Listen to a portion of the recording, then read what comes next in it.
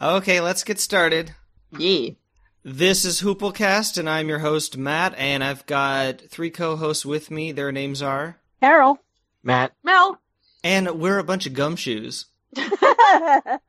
Or prisoners. Or prisoners.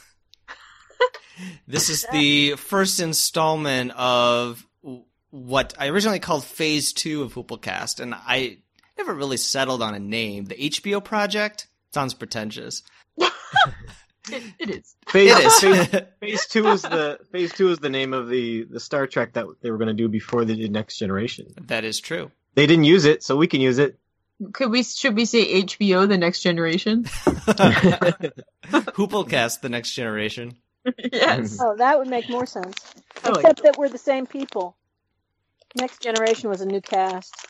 So, just a recap of what we're doing here. We're covering the pilot episodes of every HBO drama chronologically until we catch up with present-day programming. We're taking it super chill, recording on our own schedule. There's no set schedule. I mean, we recorded on our own schedule last time, but what I mean is we're recording just kind of like when we feel like it. Maybe try and do a recording once a month. If that, we'll see. We got to move through some of these lesser-known shows first before we can get to the stuff that people are familiar with, like The Sopranos and 6 Feet Under. So if you want to know like all the details of this part of the podcast, please go onto the Facebook group. Just go facebook.com, search for Hooplecast, and you'll find the thread there that explains like the ins and outs of what we're doing, how we're only sticking to dramas, how we're only doing the first episode of each series, the rules for guesting, all that kind of fun stuff. And I'll also put an explanation of this on hooplecast.com if you go to like the About the Podcast section. So today we're going to be covering Philip Marlowe, Private Eye, which is the first dramatic series that HBO ever attempted. And then we'll be talking about the second one, Maximum Security, which is the first prison drama that they ever attempted, because later on they had a lot of success with Oz, which is not a show I liked very much, so I watched the entire thing. Before we discuss those, though, let's just dip into some HBO news here. I've got something back from September about a new miniseries that's going to happen possibly next year or the year after. The headline here is Vince Gilligan, Michelle MacLaren, developing Jonestown limited series. Oh, wow. Breaking Bad executive producer Vince Gilligan and Michelle MacLaren are reuniting to develop a limited series about cult leader Jim Jones and the People's Temple for HBO. Raven, developed with Sony Pictures Television, will follow the story of the People's Temple from its idealistic origins to its tragic ending in Jonestown in 1978. Gilligan, MacLaren, and Academy Award-winning Octavia Spencer will executive produce the series, with Gilligan writing and MacLaren directing. Cool. That Vince Gilligan's always a good time when he puts on a show. He does, yeah. You love his X-Files work? Well, you just love the X-Files. Yeah. His X-Files episodes were some of the better ones. Yeah, they were. And Michelle MacLaren is a fantastic director. She's done a lot of Game of Thrones work. Ooh. And Breaking Bad. I don't know why Octavia Spencer's in there. Well, I don't know why she's in the mix. Good for her, though. You don't know what she's doing? Well, she's a great actress. I just don't know why she picked this project to produce. I wonder what about the material speaks to her, or what. I don't know if you heard that. That was my cat running out on the balcony because he saw a bird. Yes. I've always been fascinated by cults and cult leaders and what makes a person want to surrender their free will to become involved in such a thing. You should read the new Twin Peaks book, then. Well, it's a compelling story, that's for sure. I remember when it happened, and it was just so. I mean, it wasn't unbelievable because cults had been, between the Civil Liberation Army and, one after another, Charles Manson and everything like that. We've been kind of prepared for these crazy things, but that one was so off the wall, and it being, in South America, it was just really bizarre all the way around, and the congressman getting killed, and yeah. Why, Leo Ryan, right? Why did he go to Jonestown? I don't remember his motivation for going. As I recall, it was because, I mean, there was this large group of mostly Americans that had gone down there, and there were all kinds of accusations from family members and everything else that, bad things were happening down there, and that people wanted to leave that were not being allowed to leave. And, there was just all of the people down there had family in the United States. And as with many cults, where they take members from the general public, there were a lot of rumors flying around, and there were hundreds of people down there. Yeah, it says here that during his visit, a number of temple members expressed a desire to leave with the congressman, and they accompanied him to the local airstrip, where they were intercepted by temple security guards and who opened fire on the group, killing the congressman, 3 journalists, and one of the defectors. And then 918 people died 918 people, including 276 children. Yeah. So you figure that, I mean, that's a huge number of people. And, they had, most of them had come from the United States, as I recall. I might be wrong on that, but that was the impression I have. And most people had not, I mean, at least, I had never heard of the place, and I think a lot of people had never heard of the place. And then all of a sudden, this came out of the blue, and it was like, whoa, what in the world? And so, most of those people had family here in the States. So they'd been, hey, there's bad stuff going on. So he'd gone down to investigate. Why he went down personally, I don't know. But and I think, at least maybe the airport killings, some of it's recorded. There's footage of it.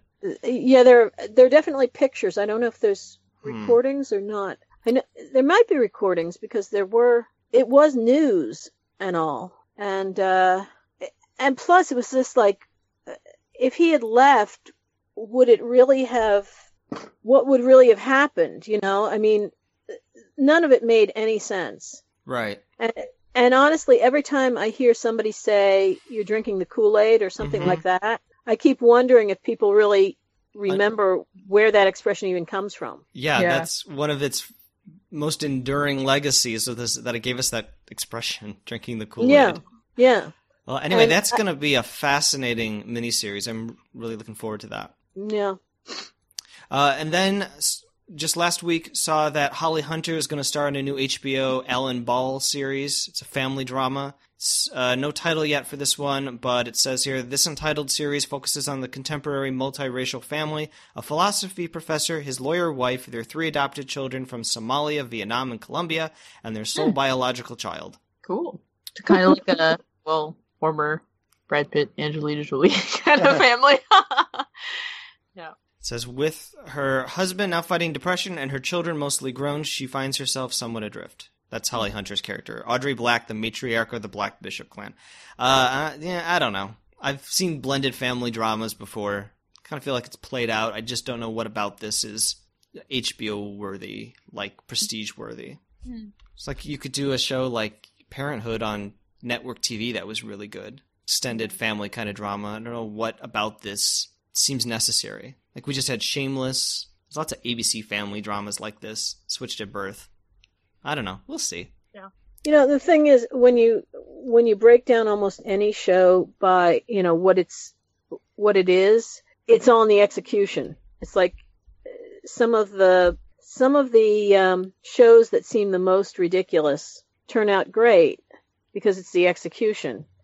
And others that just seem like, all right, so we've got 6 hospital dramas on this year. What makes any of them different from each other? And again, it'll end up the execution.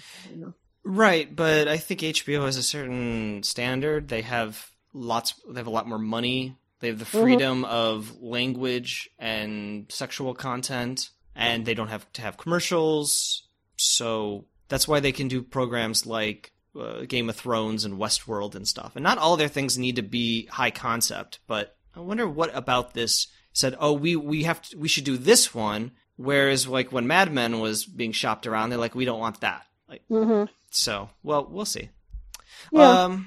Let's get into the first program that we're going to be talking about, which is Philip Marlowe, Private Eye. is an American mystery series that aired on HBO in the United States from April 16th, 1983 through June 3rd, 1986. And it aired on ITV in the United Kingdom.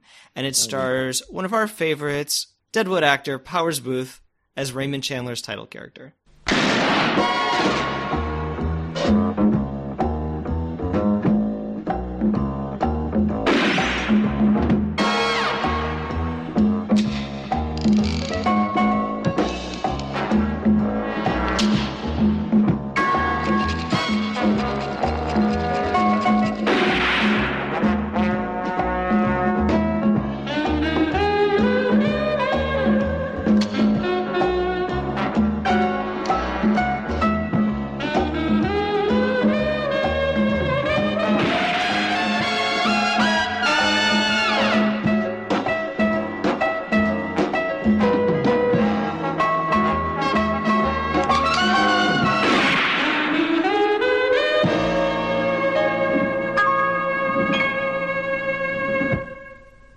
And this is a remake of an older show? Well, Raymond Chandler was, he was the one that kind of did the hard-boiled private eye thing that Humphrey Bogart played in a bunch of movies. Well, I mean, there was an older Philip Marlowe show. Yes. Yeah. But there were also older Philip Marlowe movies dating from the 1940s and 30s. And when was Chandler writing? He was writing back in the 30s? His active period was 1933 through 1959. Okay. Yeah. He kind of his characters kind of exemplified the hard-boiled detective with the blonde bombshell who came in and was trouble. There wasn't a bombshell in this one that was trouble. No, there wasn't. She wasn't trouble. But, Dixon, this just reminded me of Dixon Hill from Star Trek. I just wanted to see Captain Picard do this instead. Yeah. and that's what Dixon Hill was based on. He was based on the Chandler novels. But when this started, I was just like, okay. The theme song and everything, like took me back to like the 60s spy, the really old James Bond stuff, the television Secret Agent, the Patrick McGowan show, all of those shows. It was just like, okay. It was very cliche. It was very on the nose. Like, it's exactly what you expected to see from a show of this type. Yeah. One of our segments is going to have to be discussing the title sequences and themes, theme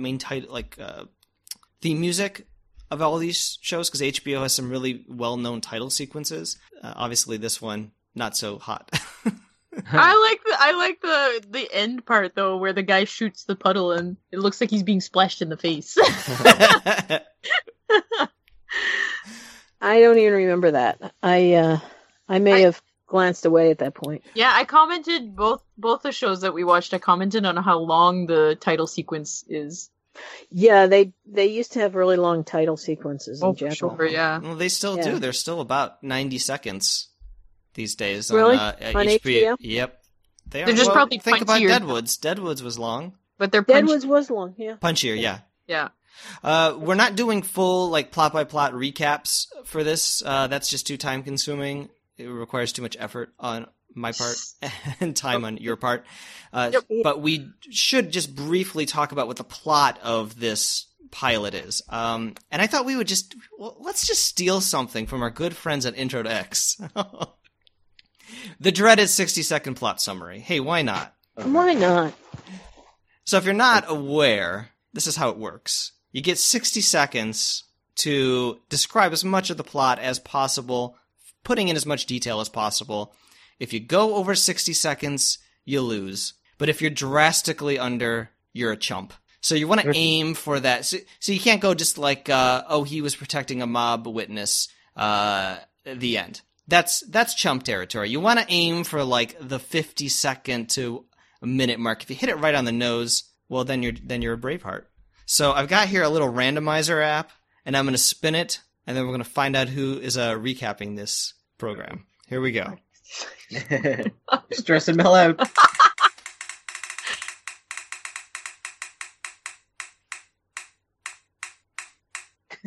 Oh, that was suspenseful. Congratulations, Matt. Oh. It was very briefly Carol there, but yeah. It went that last couple little. Yes. It just nudged itself over. So and I was pulling out I was looking to find a timer on my thing so I could see what a minute was. All right, Matt. I wasn't prepared for this. You weren't prepared. I'm not sure I even understand the That's fine. You just do the best you can, and you're going on 3, 2, 1, go. Dixon Hill seems to be a private eye of some kind, and somebody comes to him looking for protection from the mob, or maybe he gets a job from the police chief to protect somebody from the mob. Anyways, he holds up this guy in a hotel, and then he has to stake out who the mob is sending to kill him, and he gets help from this lady Annie, and they go to the airport, and she stakes out these guys, and she's all badass, and she like rides the elevator with them and stuff, and then she tells him who she thinks they are, and stuff happens. I'm losing my mind. I can't remember the order of things. There's a corrupt cop. I'm not sure what that has to do, like how they resolve that. And the guy he's protecting isn't the real guy. The real guy's been hanging out by himself and wondering where his protection is, and he has to get a ship out of the country, and the mob tries to get Philip to turn the guy over to them, but he like double crosses them, and then they beat him up and stuff, and in the end the guy gets away. 1 minute 23 seconds. Oh, it was a good effort though. It was good. You weren't prepared. You'll be prepared next time. Yeah. Yeah, that's pretty much the plot. Mob informant. I don't know. There were times watching this where I was like, that doesn't make any sense unless it's this. And then it turned out to be that. So it's like, oh, so I do understand what's going on. I actually was going through the whole thing, and it was like, oh, okay, so, this guy is supposed to be at that hotel. The mark is supposed to be at that hotel, but this guy is coming in claiming he's that guy, but he's at a different hotel. Obviously, this guy is a phony. I assume that he's going to figure out he's a phony, but maybe he doesn't. He's putting him up it's the same hotel. Okay. Who's that behind the door? Oh, of course, it's the other guy. So he's going to do a switch of this guy into that guy. Okay. That makes sense. Switcheroo. Huh? The old switcheroo. Yeah, the old switcheroo.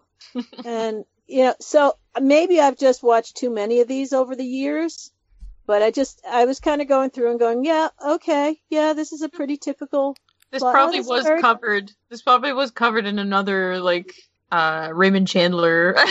He probably reuses plots a lot. Yeah, it was clever. Clever. We got a little double switch there. But if you weren't paying close enough attention and you missed the name of the hotel that they mentioned at the beginning, which is the Hotel Rex, when later on when the guy says the Hotel Bennett, you're gonna miss that he's actually not the guy he's supposed to protect. It's such a little detail. And when I heard it, I was like, wait, maybe that guy's not the accountant? Or is he? And then later on, I figured it out, but... Honestly, as soon as he showed up at the guy's office, I was like, wait a minute, you're not supposed to show up at his office. He's supposed to come to your hotel. Oh. So who the hell are you? But as I said, I've seen a lot of these things over the years. I mean, I'm not a big fan necessarily, but, they're okay. Mm. And I thought it had some nice twists and stuff. I wasn't expecting him to get caught and beaten up at the end there. Don't they always get... But then I remembered. So don't they always get beaten up? The detectives? I remember. Yeah, hard-boiled detective. He needs to get, beaten up. I'd forgotten about that. The name of this episode is The Pencil because the mob accountant, he's been siphoning off money or something, right? And they put his name on the list and then they cross it off with a pencil and then they mail the pencil to him. I didn't think that was a thing. I've never heard of that. Yeah. It must just be specific to that mob group. I think maybe. Although they said Yeah, you know what a pencil means, yeah? Yeah. Everybody knows what a pencil is. Yeah, it's a thing you write with. Yeah, I've never heard that one. No. You know what a love letter is? It's a bullet from a gun. So all Marlowe had to do was get the guy out of the country, right? Yeah. And he couldn't have just put him in a car and driven him to the border?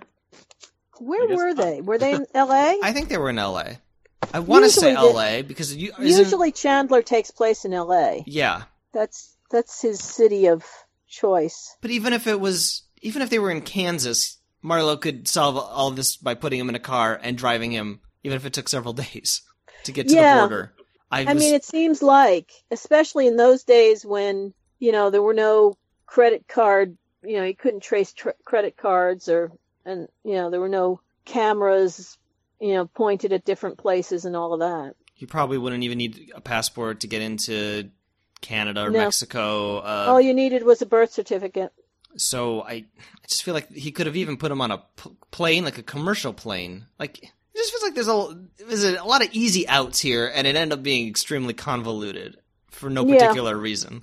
Yeah, it seemed like there were a lot of ways out in those days, but then there wouldn't have been a story. I guess not. Well, his preferred mode of transportation is obviously a ship, so. Although he flew to L.A. from New York, so. But they were apparently on the plane with him. Why they didn't just kill him at that point, I don't know. But they weren't ready yet. Yeah, they had to build themselves up to it. I found myself, Chandler's been done so often that it's really, really hard to do without coming off really trite and having been done to death. So. I found a TV review here where it says, the productions are so obviously taken with Chandler's hard-bitten tough guy style that they keep threatening to topple into parody. Mm-hmm. But I think that's just the genre. Yeah, but I don't know. I enjoyed it though. Did you? Yeah, well, that's good. It's good. Fine. It was okay. So we watched Maximum Security first. Oh. Well, and I was like, I don't know if I want to watch this other one. I don't know how it's going to be. But then we started watching. It's like, no, it's a lot better. A lot better. Yeah. I agree. Yeah.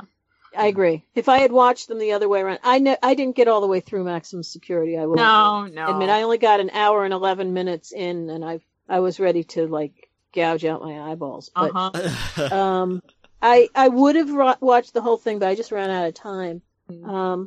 And then for some reason, I just did not go rushing back to it to squeeze it in before we started this podcast. Well, we'll get to that one a little bit later. But yes, Philip Marlowe does come off a lot better. Yeah, it's better, production-wise, I think it's better. The pacing is better. The plot it's just more interesting better to watch. Yeah. Again, I don't like prison stories that much. So yeah. The characterizations. As I say, Chandler's been done so many times that the characterizations in a Chandler story, to be true to Chandler, you've got to, have a certain amount of this tone and attitude and, these characters that you've seen a dozen times. But I've seen it done better. Let's put it that way. But it wasn't horrible or anything. No, it wasn't horrible. But it was very on the nose. Yeah.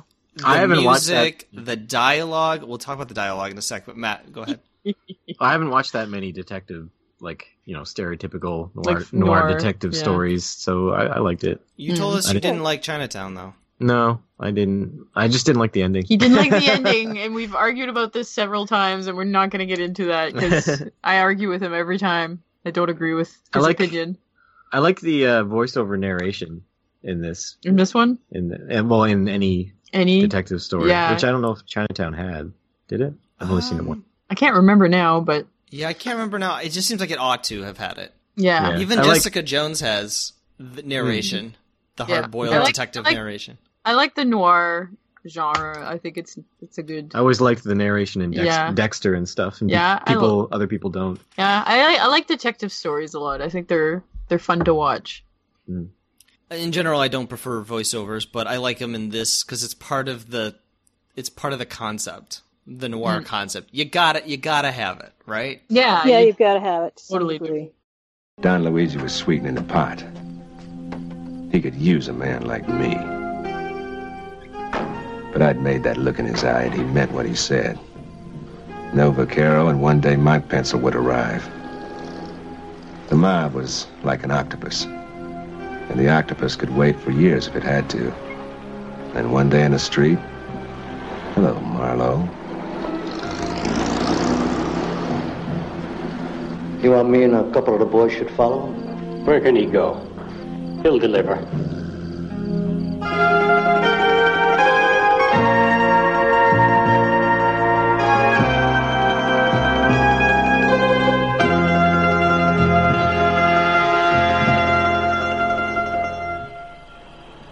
The only way to deal with an octopus is to forget the tentacles. Go right for the head. And to do that, you need a harpoon. I didn't have a harpoon, but maybe I had something else. It was a hell of a gamble, but I didn't have any choice. Some of my favorites here. How are you fixed for time? Busier than a flea on a fat lady.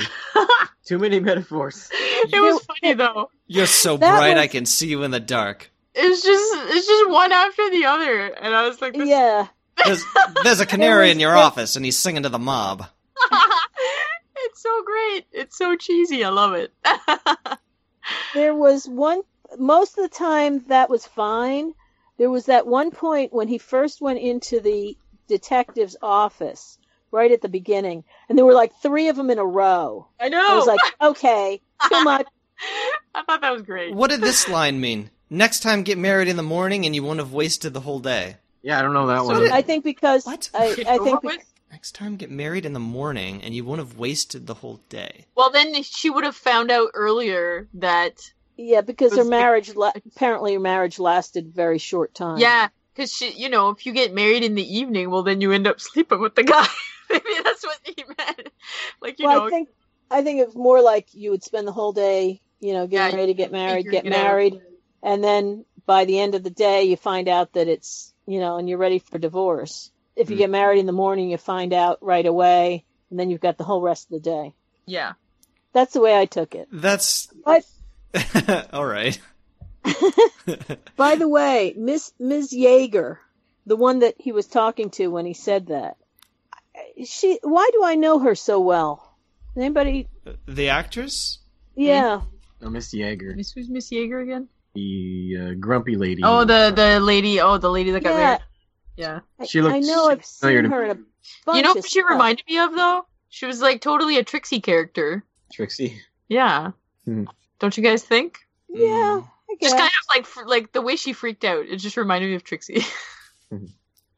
Her name is Lucy Lee Flippin. Flippin?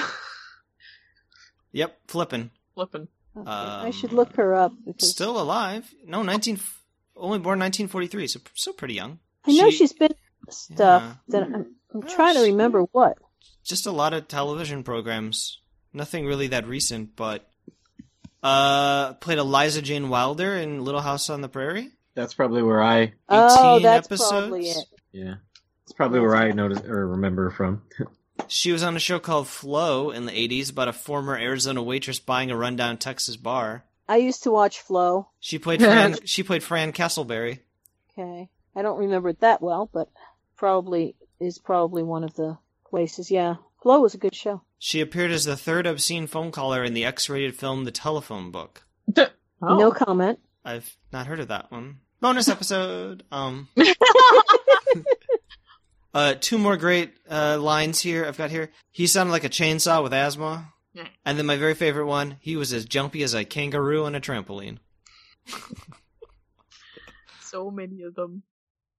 Well, why don't we read Harold's feedback for this one? Maybe give us some extra talking points here.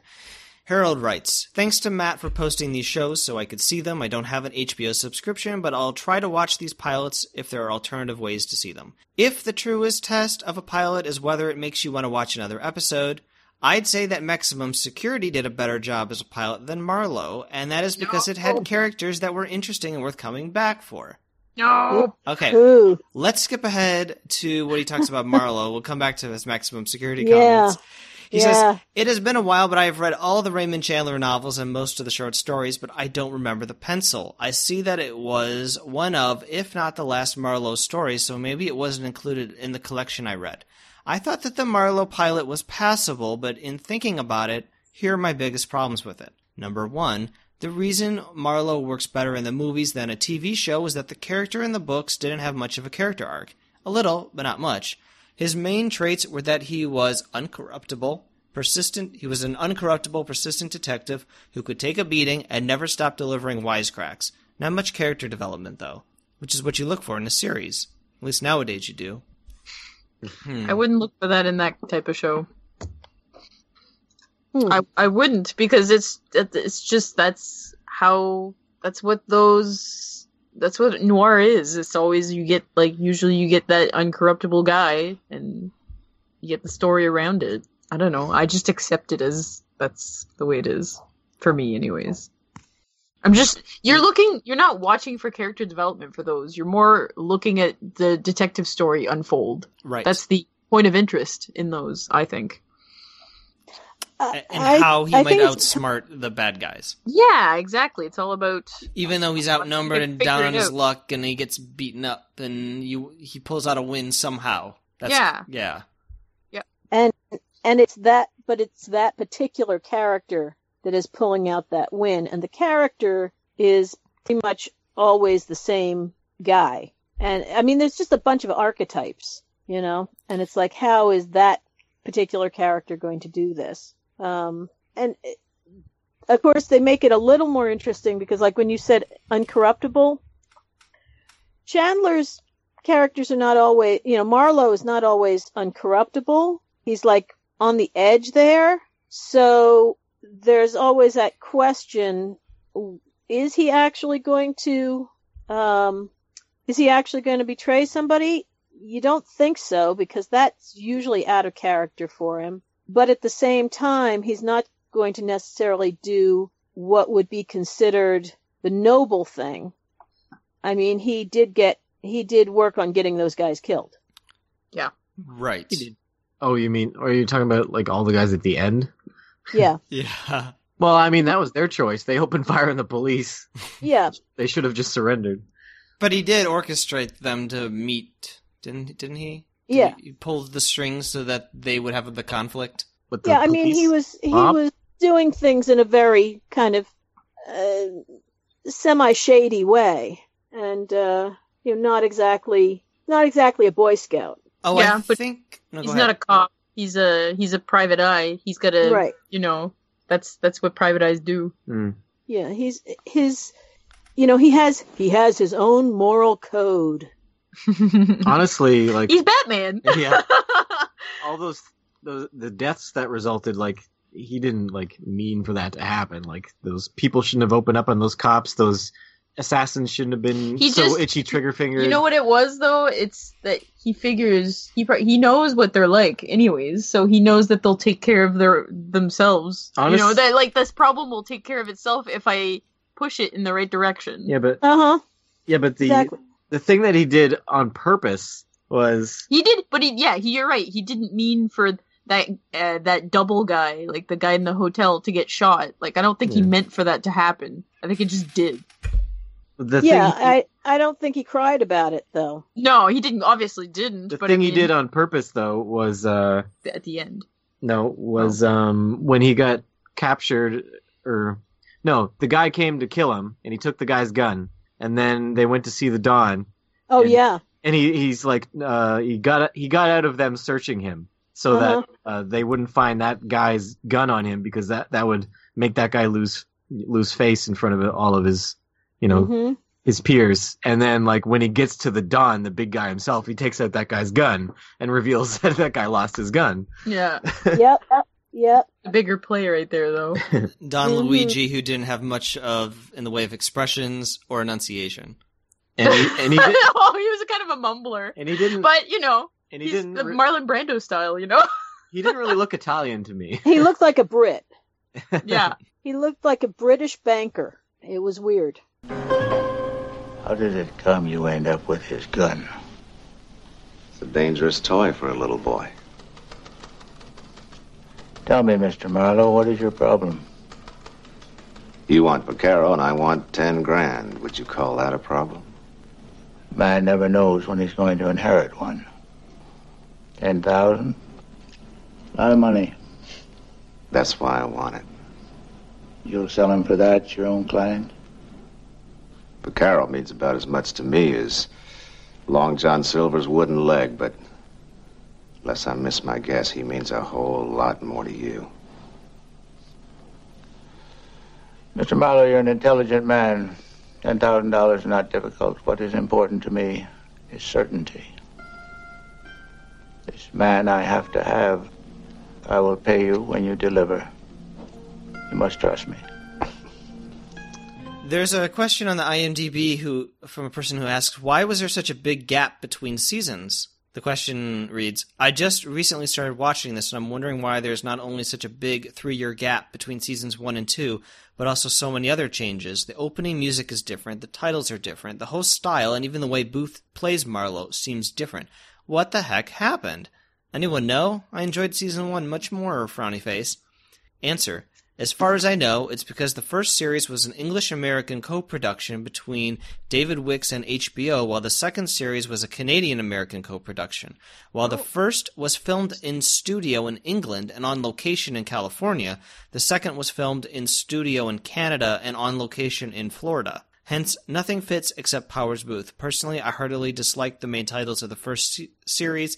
Those in the second series had that noir feeling, but the first series had better action sequences and production values.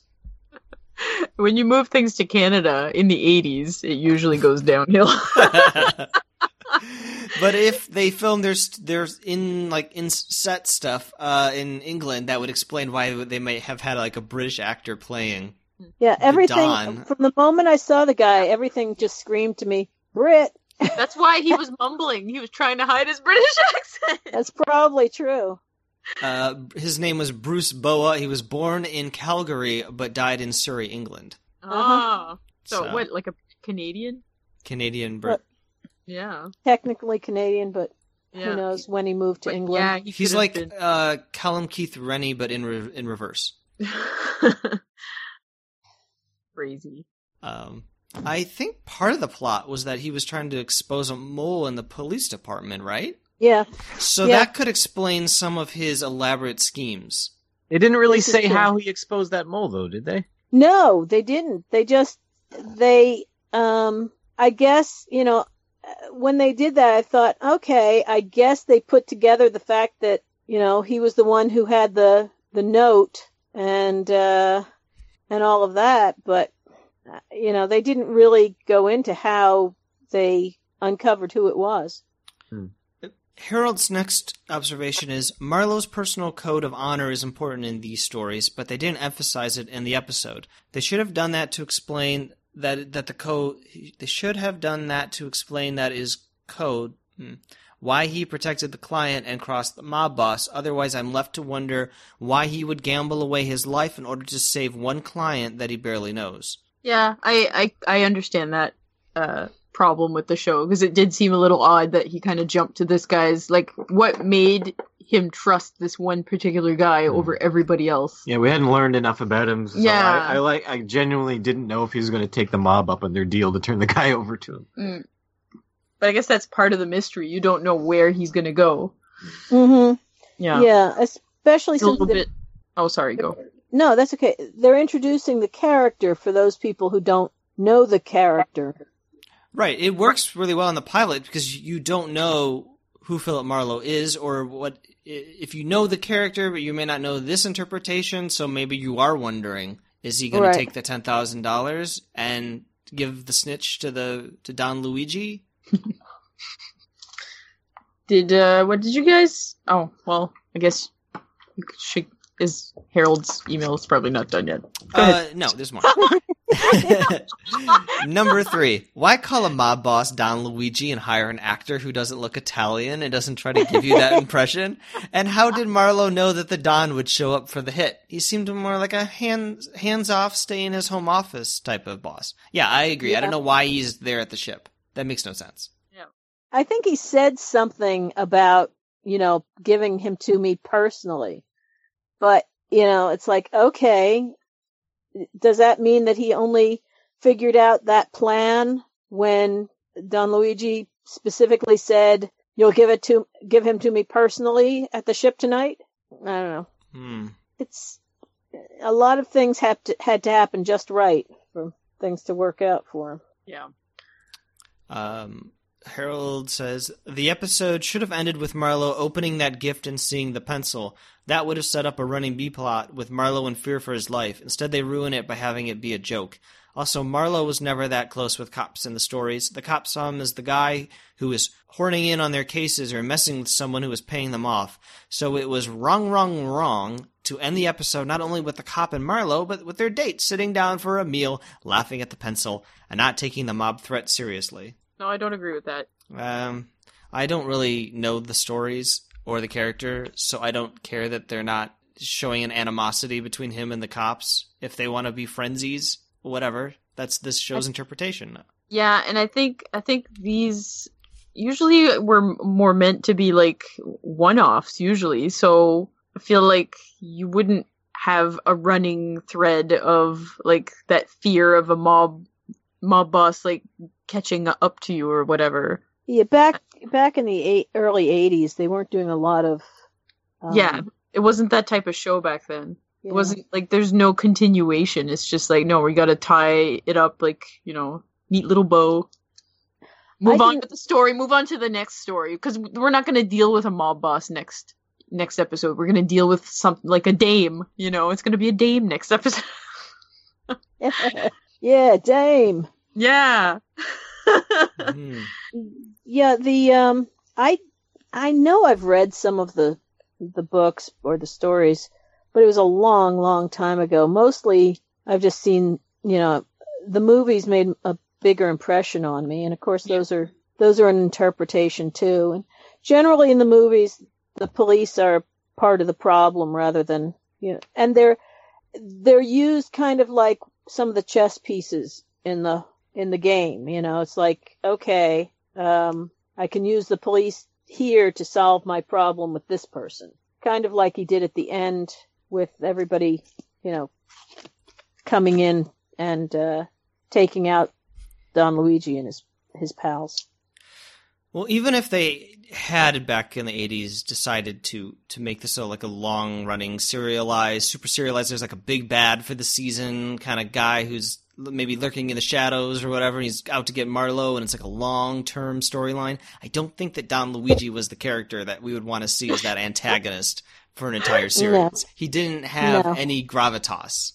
Well, plus he wasn't going to go to jail for like 30 years anyways, so... True, but if they decided to have him be absent from the ship and send Marlowe the pencil... Yeah. I just don't think that character, that actor, was that worthwhile as a villain, that I would want to see more of him. Yeah, but I think that I think it's probably like Harold's expectations of it are a lot different than what my personal expectations of it were anyways. Like, yeah, I feel like Harold, you're like expecting it to be like current or whatever, and it's not, current. Yeah. Yeah, and I get that. I totally get that. Because, like, we're spoiled now. We're spoiled with, like, really, like, intricate storylines. Mel, have you seen any of the old movies? Yeah, I remember when I was a teenager watching the Humphrey Bogart one. But it's been a long time, right? So I don't really remember it very well. I remember watching a lot of Humphrey Bogart as a teenager because I liked it. But... Yeah, I was just looking at some of the Chandler movies, and I had forgotten which ones. He did a lot of screenplays back in the 40s, so he was apparently the one that wrote the screenplay for Double Indemnity and for Strangers on a Train. Yeah, and a lot of other real classic movies. Yeah. So the Humphrey Bogart one, was that The Big Sleep? Or did you say that? Yeah. Okay. Yeah, Big Sleep. He actually did a couple. He did Big Sleep, and there was another one that he did. It could be. Well, let's just maybe Harold will answer your question because he has one last sentence here. I know you didn't ask for my opinion, but here it is anyway. I think that the best Marlowe film is The Big Sleep, but Bogart is basically playing his Sam Spade character from The Maltese Falcon. My favorite Marlowe is Dick Powell in Murder, My Sweet. Oh, Dick Powell was awfully good. That's an interesting. I don't remember seeing Dick Powell in. I never saw that one. No. These have great titles, though. I love the titles. They do. Yeah. Yeah. And I love the dialogue. It's super cheesy, but it's great. And the music was really good in this, too. Like, it was, again, very on the nose and cliche, but still fun. I really enjoyed the music. It is fun, yeah. That's the whole point of noir, I feel. It's just fun. It's just fun to watch. Yeah, I mean, it was fine. Yeah, I know, Carol. You're like, it's not the best. No, I mean, I didn't hate it or anything. It was interesting to watch and all. I felt like, and again, it was a pilot, so I don't know how they developed it. I just felt like Marlowe was a little too dour. There was, yes, he's supposed to be, but it was just kind of like you didn't get anything happening under the surface with him. It was just like, okay, he's dour. Well, that goes to Harold's point that there's no character here. Yeah. I felt there was not enough dimension to. I mean, Marlowe. Yes, you can play him as a cardboard cutout, or you can try and, take what's there and do a little more with him. And I did feel like that performance really, didn't quite make it for me. So you didn't like Powers Booth as Philip Marlowe? Not much. I mean, I didn't hate him or anything. I just didn't really feel like I was a little bored by him. You know what I thought did work for him was his looks. I thought his looks really fit that 40s movie star. Oh, here's something. I looked up how old Powers Booth was during this, and he's like 35. In that? Yeah. What? Crazy. He looks younger. Yeah, he does look younger. You reminded me a little bit of like a young Orson Welles. He looks younger? I was going to say he looked like he was 45. No, not even. No, I thought he looked... To me, he looked like a young Orson Welles. I mean, I didn't think he looked super young. Because I'm 35, and I feel like I look way younger than he looked in that. And I think Matt also looks way younger than 35. I look about 16. I didn't think he looked like he was 45. I didn't think so either. I thought he looked like he was maybe 30. Yeah. Wow, okay. Not my read at all. No. Yeah. Maybe it's the pants. He was wearing his pants quite high, so that might age him. Well, that was 1930s. That's, I know. How they wore them. I know. Yeah. Who wants to read this review then? This TV review from. Don't mind reading it. All right, I'll post it in there. Since we don't have any other feedback than the one from Harold, Thank you, Harold. This is like faux feedback. Thanks. Okay. TV review: 4 new adaptations of Marlowe on HBO by John O'Connor, published May 1st, 1986. Home box offices: Philip Marlowe, Private Eye, is just good enough to keep you wishing it were better. No, that's what that seems what. Yeah, that's what we've been saying. Yeah. Yeah. The series, based on stories by Raymond Chandler, had a brief run on the pay cable service in 1983 and is now returning with 4 new hour-long adaptations over the next several weeks. Starring Powers Booth, which they list like his credits, The Emerald Forest, television's Guyana tragedy. There we go. Jonestown. Yeah. Yeah. Interesting. So, starring Powers Booth as Marlowe. The productions are so obviously taken with Chandler's hard-bitten, tough guy style that they keep threatening to topple into parody. Chandler, we didn't even need to talk about this. This guy's just saying everything. Chandler, of course, is no stranger to film treatment, having himself written original scripts for The Big Sleep and Lady in the Lake, and the screenplays for Double Indemnity and Strangers on a Train. Yep, we didn't need to say anything. Yeah. The world of his Philip Marlowe is still an intriguing place to visit, steeped in the gloom of the Depression years while wandering through the streets of the tinsel town called Los Angeles. Marlowe's uniform of rumpled suit and fedora, set off occasionally with trench coat, set the fashion for following generations of private detectives. Never laughing and rarely smiling, Marlowe ambles from case to case, convinced that, all in all, it's a lousy world. Most of the women who inevitably find him broodingly attractive are either schemers or pathetic victims. Annie wasn't. No, she wasn't. No. I thought she was awesome, by the way. Yeah. I know you Matt. According to Matt, she was awesome because she rode in an elevator or something. No, she rode in an elevator with killers. Oh, okay. She can ride in an elevator. Go. She trailed Go, these guys. ladies. She trailed these guys from the airport to their hotel and even rode in the elevator with them and didn't tip them off. And she wanted to keep going. She was like, "I want to do more." Yeah. Like, well, I thought she was pretty great. yeah. Well, wait a minute. You say she didn't tip them off, but isn't that...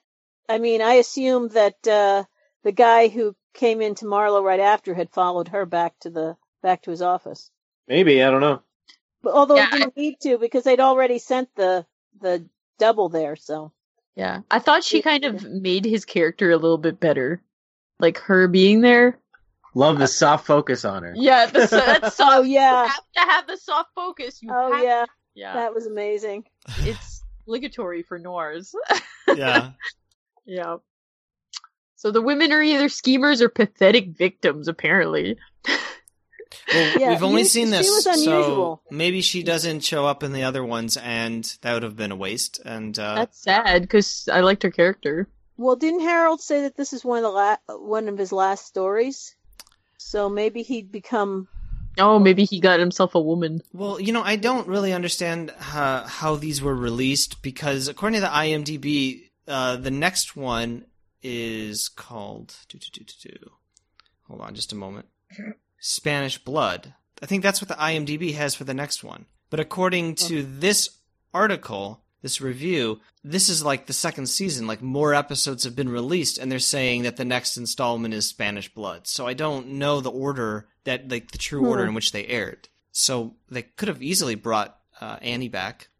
They didn't have to. They didn't have to stick strictly to the source material. Yeah. No, but, I mean, I don't know if Annie was in the story, but, if Harold's right, the story was written one of the last stories Chandler wrote, then that would have been well into the late 50s, and Oh, never mind. I was wrong. Have your eyes quite opened up. So wrong. No, I was wrong. The next episode, according to the IMDb, is The King in Yellow. Okay.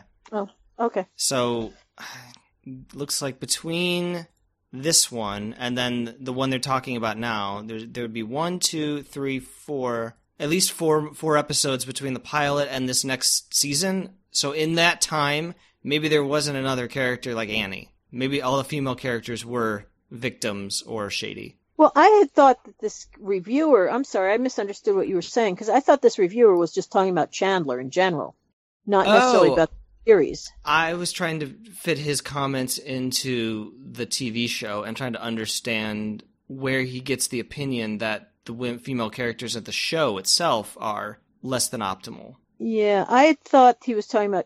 Because the previous paragraph starts off with Chandler is no stranger, etc., and he's talking about Chandler and the world of Philip Marlowe. So I thought he was talking about it in general and not necessarily about this series, but maybe it'll be more clear as we go down the paragraph. Okay, yeah. We should let the poor bastard finish his review. We've talked about the women, we're gonna talk about the men now. And the men, except for a handful of noble losers, are corrupt, especially those in power. Hey, somebody protests to Marlowe. You're talking about the city attorney, not some hoodlums. He responds witheringly, there's a difference. Marlowe exists undiluted in a hardened shell of sentimentality. These stories... What? Sorry? A hardened shell of sentimentality. Yeah. An interesting phrase. Yeah. These stories, produced in Canada by Paragon Motion Picture Productions, I've never heard of this, have the quintessential Marlowe ingredients.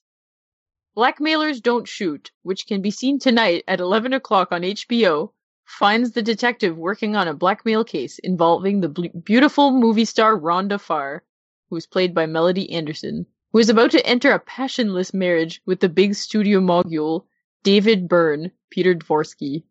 The suspicious cast of characters includes, gussied up with typical Chandler names, a passel of hoodlums called Lucky Landry, Johnny Tango, and Slippy Morgan.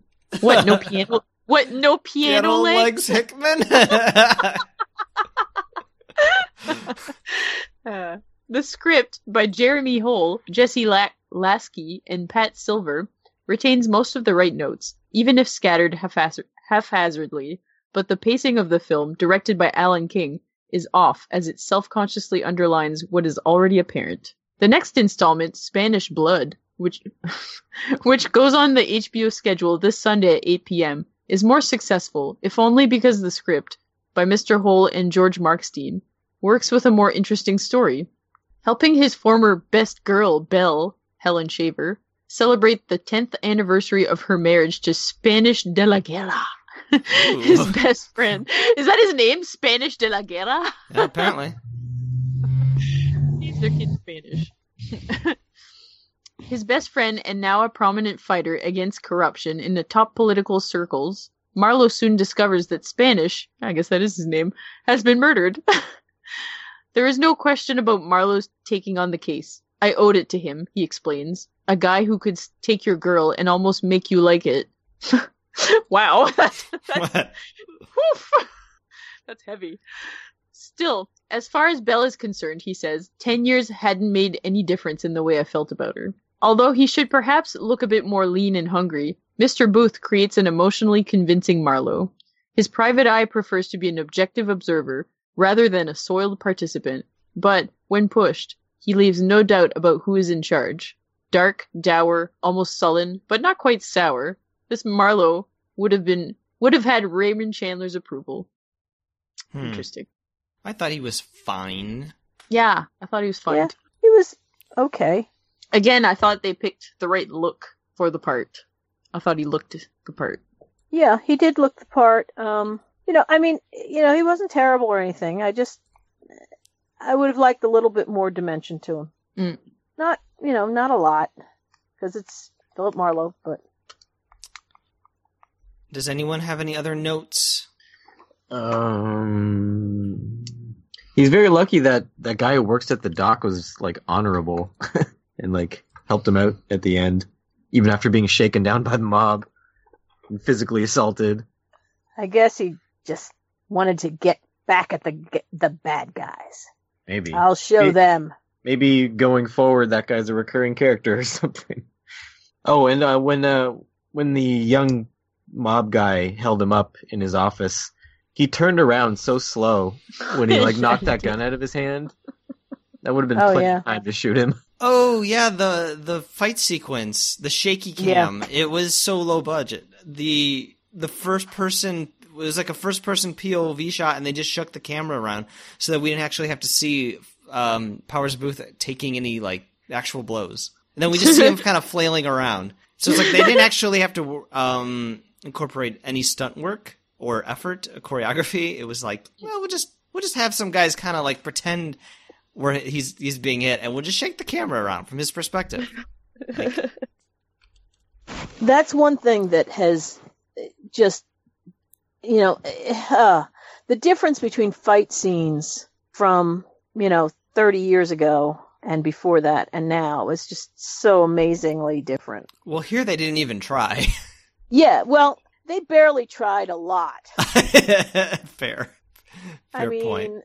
And it's there's a lot of really sad fight scenes from back in the day. I think they just didn't have any idea to how to film them in a convincing way. Plus, fighting was different. I mean, when I was a kid, it's judo. What's judo? Martial arts. What are you talking about? Mm-hmm. It's some kind of thing. Japanese thing or Chinese thing. It's oh, okay. On the Green Hornet, Kato, and all that. That was very exotic. And when Kung Fu came out, whoa. So. Yeah. You look at it now, it's I try just to kind of blank out my mind when those scenes come up. Well, no other notes? When he first went to Annie's place, I thought it was going to turn into a porno because she answered the door in that outfit, and I was like, whoa, that seems risque for like a 40s. Yeah. Bared midriff. Yeah, I was like, whoa. And then she invited him in. I was like, okay, I don't know where this is going. I thought it was maybe reckless of Marlo to bring the snitch to her place, to her home. She seems to have such a like a place that's so out of the way, like. And he seemed to be quite careful about, like, you know, saying later about how he drove for an hour to make sure he wasn't being followed. Yeah. I guess, but still, it feels kind of strange. It's still putting her in danger. Yeah. Yeah, but she likes it. She likes the danger. But that, as far as the style, the bare midriff and stuff, there was a whole style from the 30s. Yeah, I guess I just haven't seen a lot of it. Yeah. Yeah. I just like you. I feel like you didn't see it very much in noir films anyways. Like, usually women were quite fully dressed, you know what I mean? Like, oh, yeah, because that's why I thought it was odd. Well, because most of she's a very different character from most She's noir. She's not your usual noir character. No, I haven't actually, I hadn't really seen that character in noir, to be honest. It's, like, usually women, you've got the hard-edged, good gal who'll help you out in a pinch kind of thing. And like, all right, heart of gold type thing, kind of brassy. Or you've got the exotic, mysterious woman of some sort. And, and she's got the suit on and the hat and she's in trouble or she's, whatever. It's, you don't usually get, I'm lounging at home. Come on in. Yeah. Well, she's his girl Friday, right? Mm. The girl you can count on is going to take care of stuff for you, but never gets any credit. Well, but usually that character doesn't have the soft side that is like, oh, I'm doing this like I'm an amateur sleuth. And, like when she said, oh, my dad was a cop. I'm like, okay, there you have, normally that character would be a pretty hard-edged, in most noir, she'd be a pretty hard-edged, I know how it is kind of gal, as opposed to, this looks like fun. Let me help. Because she came off more as a, kind of not spoiled, but sort of entitled, sort of,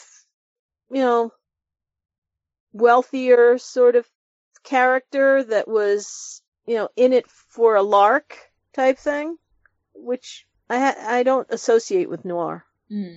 Yeah. I'm getting you out on a freighter, Hong Kong. It sails at midnight. Were you tailed? Not recently. Want me to go with? No. I could drive. No! Well, should we rank this one? Rate it, rather? Oh. Sure.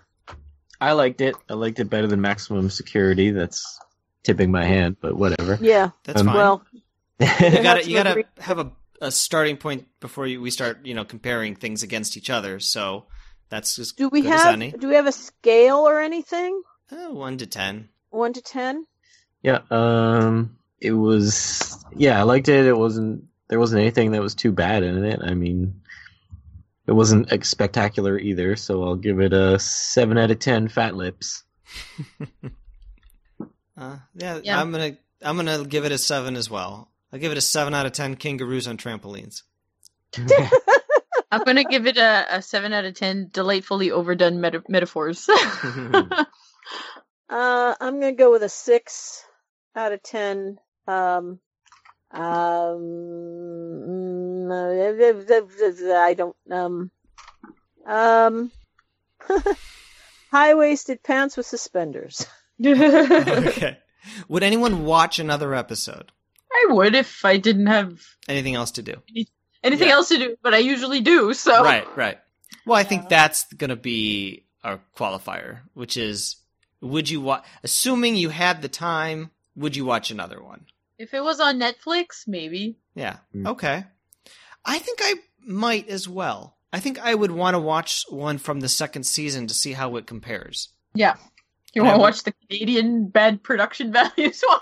Well, I would want to know if he's playing the character different, or what the new theme and titles look like, and what the production looks like. It's from California to Florida. Like, does that stand out? And I would probably pick, if they gave me like descriptions of what the episodes were about, like little plot descriptions, which the IMDb does not for the second season, doesn't have that info. I would try and find the one that had the most promising plot synopsis. Yeah. Yeah. Speaking of production for these period pieces, I always wonder how hard it is to find like all the cars and the furniture and stuff that's period accurate. Like, there must be like people who make crazy amounts of money just by like keeping an old car in good shape and then having movie studios like rent their car or something.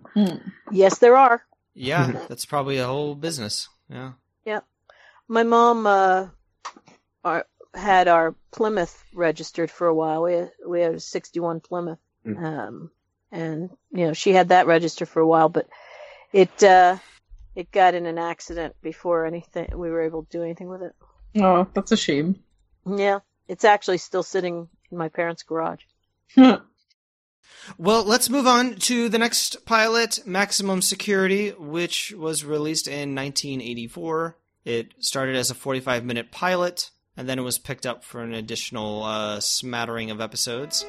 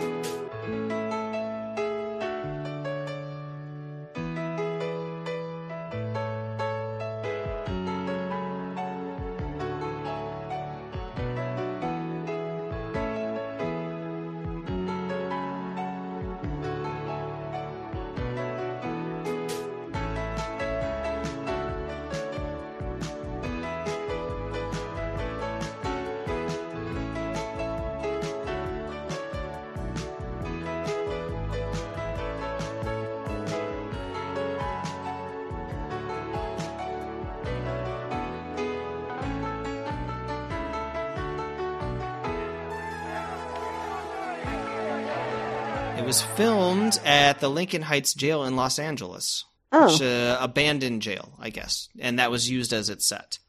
And it was produced by Ron Howard and Tony Gans. And publicity statement, tough and realistic portrayal of life behind bars, though leavened with humor. Oh, God. I'm going to disagree with a realistic depiction of life behind bars. And tough. No. Especially for maximum security, supposedly. Right. Like, this looks like minimum security to me. There's like no uniforms, people are mingling everywhere. There's like women walking amongst the prisoners willy-nilly. Yeah. Like the prisoners are walking into she was a psychologist, at different times she was the deputy warden, she was the associate warden, she was I think she gets a promotion. Well, here's the thing. we watched a combination. I don't know. Well, I guess we should say what we all watched. I watched the entire thing, which I believe is 5 episodes. And there's no break between them. No, there isn't. Right. That's why I kept waiting for a break, and it was like, no, this is just going on. So how many did you watch, Carol? I watched 1 hour and 11 minutes worth. Okay, so you watched the first 2. Okay. Really? There was only 2? I thought maybe it was a lot more. It seemed like a lot more. So I watched the first 2. Okay. And Matt Mel? The first and the last, I guess. Okay. Well, since we've all seen the first one, that gives us the ability to recap the plot. Bringing up the old spinner here. You're removing me, right? I wasn't going to, no. Oh, God. Here we go.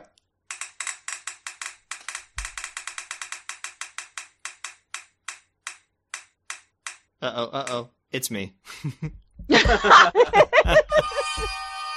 Oh, boo! All right, I'll get my own timer ready here. So I'm gonna count down for myself. All right. So we're at a prison called Riverdale. It's supposedly a supermax prison, but prisoners just wander around like willy-nilly. The lead character is named Harry. We find out that his crime is that he got like high on cocaine and stole a car, but he didn't think he was stealing a car. I guess he thought it was his car, and he crashes it into a library. And that's why he goes to supermax prison, which again makes no sense because I don't think anyone was killed. So why is he in supermax prison? Anyway, again, this is not a supermax prison. He's super eager to get out of jail. They're telling him he's going to get out of jail. He's going to go before a parole board, but he does not get parole. So he takes hostages, and then in the next episode, it's all completely forgotten. Oh, and then there's a character who is going to kill himself by drinking oleander tea. That's the episode. Yep. I had the advantage of having the stopwatch in front of me, so that was a minute on the dot. You're going to have to let somebody else do it next time. I'm going to have to let somebody else do it next time. You did not cover everything.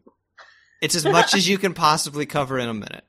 But he covered the basics. I covered the basics. That was the pilot. Yeah. No mention of Puck. No mention of Puck. No mention of the lady counselor person. I don't remember her name. I will say that Oz, which Jean is Smart.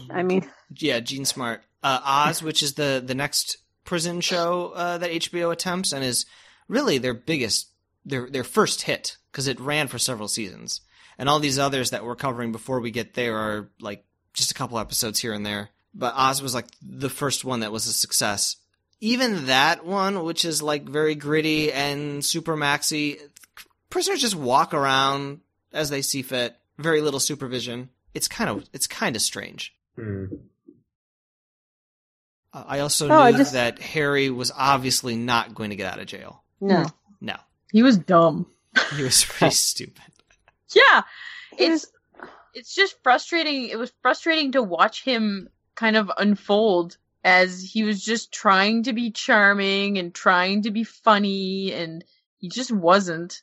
And he was just trying to charm his way out of every single situation and failing miserably every time. I'm like, no wonder you're in jail, buddy. Oh, the woman with the awfully long fingernails who seemed very evil because she was judging him. You're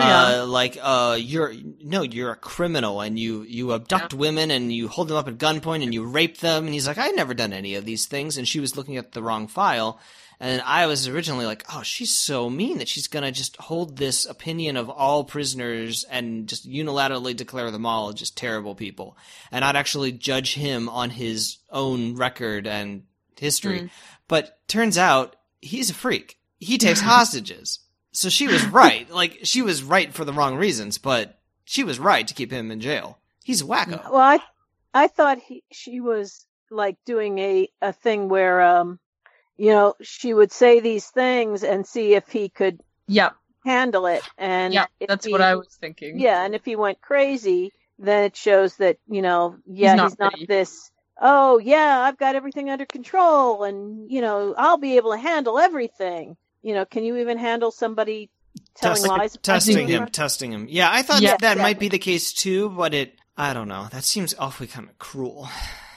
Yeah. The jail was kind of cruel to begin with. Like, yeah. Go ahead. No, it's just said with, like, I don't know. Like, from what I've seen of jail dramas, it's always like that. Just like the wardens and all these people are just have this position of power over all the prisoners, and they just take full advantage of it. Well, the other prisoners warned him that the lady with the green fingernails was particularly devious. Yeah. Oh, okay. Yeah. I missed that. Oh, you missed that? Yeah. How's the boy holding up? Boy's holding up fine, Papa Jack. Thanks for asking. All right, guys. Let's check out the old wardrobe here. Which shirt, Frank? The blue one. That's what I thought. Harry, I sure hope you don't get that bitch with the long green fingernails. What's her name, LJ? Emma. Bad bitch. If you see some long green fingernails curled around your foul area, don't even bother to sit down, man, because the bitch is too cold. What kind of question do you think she's going to ask? Well, mostly easy ones, but you got to watch out for the trick questions like, how so? How so? Yeah, they ask you questions like, do you feel you've learned to accept responsibility for what you have done? And you say, yeah. And then the bitch say, how so? And then they ask you things like, wherefore and in what respect. Or how you mean? Just all kind of old dumb, silly shit like that, Harry, but you got to be ready. But the worst shit is, how so? How so? Well, it sounds like a Chinese question. I mean, if they ask me a Chinese question, I'm not going to answer it. I'll just plead Geneva Convention. Ready to go? You got any last-minute pointers? Now we covered everything last night. Just be cool. Obviously, okay, Harry should have seen shows like this before in movies. When you're the lead character of a show and you're going up to the parole board, you're not getting out. Why are they going to get rid of you? You're the protagonist. It really bothers me when characters on TV shows don't know that they're characters on TV shows. But, like, the fact that he was laughing during that, I was like, you're really, like, too sure of yourself. You're not pulling off a really good interview. Like, you shouldn't be laughing. You should be sober and try to be sincere. I really don't like Joker characters. No, well, this particular one was really annoying. Yeah, he was annoying all the way through, and he was overplaying it. Oh, sorry, go ahead. No, go on. No, you know what this reminded me of was I was like, this is like an Orange is the New Black for the 80s. This hairy guy is Piper Chapman. Yep. Just as annoying as she is. More annoying. I mean, he's invading people's personal space by picking them up and carrying them around and dancing with them. And yeah. Well, especially, I mean, that was the first thing. When they started that, I was like, what the hell kind of place is this that a prisoner, I mean, who are the prisoners? Where, I thought when I can't tell, they're not wearing uniforms. There was no clear line. When he came waltzing through there, I'm like, oh, he's not a prisoner. He works there. And then it turned out, he is a prisoner. Okay, that made no sense whatsoever. They just wear whatever they want, up to and including jean and denim vest with no shirts underneath and cut off shorts. Was there a guy that had like a denim cape, basically? There's a fuck ton of denim in this show. I actually thought I saw a guy wearing like an armband, like with the Star of David on it. I was like, what the? There's like a black guy with like a Jew armband. It couldn't have been that, but I don't know. I'm gonna look for it now. Oh, you're gonna actually go back through it? Oh my god! It was pretty close to the beginning. Oh, okay. Hey, you know what? One thing I'd like to point out: the incredibly weird opening. Did anybody else find this opening incredibly strange? I don't even really remember it. It had this weird upbeat theme and nostalgic pictures. It was like this very nostalgic looking black and white pictures with this kind of upbeat sort of nostalgic theme. It reminded me of the beginning of Cheers or something. Yes. Yeah. That was the main titles with the yellow background and stuff. It was very 80s. Yeah. Mm-hmm. Yeah. Saccharine. It was like, what is this show going to be? Like, are we supposed to be empathizing with all these criminals? I thought myself, are we supposed to be nostalgic for prison? I mean, nostalgic for prison. Because it was all these prison pictures in kind of black and white and a little, and like, oh, back in the old days, there were these, look at what was around then. And the theme music was kind of this little bit of up. It really reminded me of Cheers beginning, Oh, let's go back and talk about this bar where everybody knows your name. Oh, remember when it was like this? And Matt just said, what the hell is this? Matt just said, I don't know if you guys are very familiar with it. I guess you probably wouldn't because you're American, British.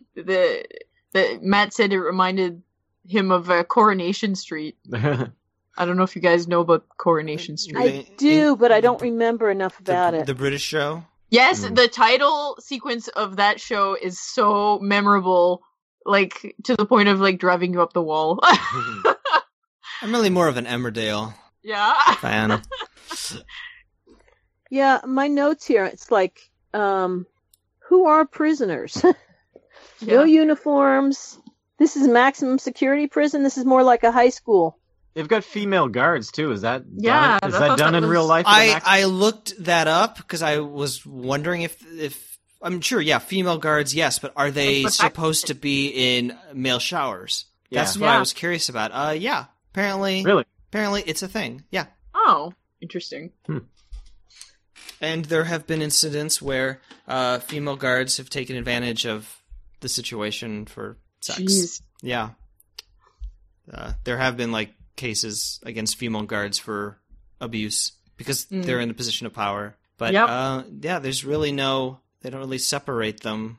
Because I thought it was strange when Jean Smart said, you're a female guard, I can't make exceptions for you. You're guarded at a men's prison, you're going to have to be everywhere where they are. And I thought, that seems really kind of odd, but... But it's true. Yeah, I was wondering about that. But this also, I'm guessing that probably the 1980s was probably the beginning of female guards in a male prison. I'm not sure how long, how usual that would have been up until that time. So it's not a Star of David. I'm not exactly sure what Well, that it's is. a star. It's like a sheriff star or something. What's the timestamp? I'm pasting He's the pasting picture. it. Oh. But the timestamp is 9:13. There's a bunch of dudes wearing shower caps in there, too. Yeah, I saw that. Part of me was like, by the time the shower scene came up, I was like, oh, gee, it's gritty because they're using the F-bomb and they've got a guy's naked butt and, there was something else later on that's like, ooh, this makes it gritty. So what kind of armband do you guys think he's wearing? It's in the Skype? I don't know. It's not a Star of David. Yeah. The guy beside him is wearing the same one. I guess it's their logo for their doo-wop group or something. Yeah, that whole thing with, it's like, okay. Huh? What? I'm sorry, I just saw the star, and it is a Star of David. Is it? No, it's not. No, it doesn't. Got too many points, doesn't it? It's like a sheriff's star. It looks solid. Aren't Stars of David usually not filled in? I'm gonna Google it. Maybe it's awfully small on my thing. Let me see if I can make it bigger. Yeah. The Star of David has to be like it's a lines. It's made up of lines. Right, and that looks filled in. Yeah. One of my notes is that one of these guards has really hairy arms, but I can't find the screen cap of it. They must have been really hairy if I made a note about it. I'm just saying, with all the bad in this, to notice these guys' hairy arms there must have been really something amazing. Well, it was like I just started watching it, so I don't think I had any notes, and I'm like, I better write down everything because I don't know if I'll have enough to talk about if I don't write everything. So I better write down the stupidest shit. So I wrote down why the shower curtains. And then I wrote political correctness. Oh, I guess Harry did correct someone saying, don't say fag, say gay. I was like, that's really progressive, Harry. Oh, I missed that one. But then later on, he gets angry and he calls someone faggot. Well, I missed that too. Maybe it was after hour 1.11. So if you didn't know what White Oleander was, you wouldn't know what that plot about the prisoner and the tea. Puck bringing... I figured it out through context. Okay, all right. Yeah. Mel didn't. But yeah, when he started talking about make a tea out of it, I'm thinking to myself, is Oleander poisonous? Is that what's going on here? Because I didn't quite remember, but yeah, I thought it was pretty obvious, especially when the guy said, "You're talking about suicide, or you're talking about dying." Oh, that was the other thing that made it gritty. Suicide. Right. Because they had this one guy that was in a cell. Well, you didn't get to the last episode on the tape, but it would have been prison rape. There's some prison rape implied. Didn't happen, was about to happen. Uh-huh. Why was there only one guy in a cell? There wasn't. Oh, you mean the guy who was drinking the tea? Yeah. I don't know. I don't know how prison works, but I think it's strange that sometimes I guess they all can't be out of their cells. That sometimes they have to be alone. Maybe he was... They'd probably go out in shifts. Go out in shifts. Different sections.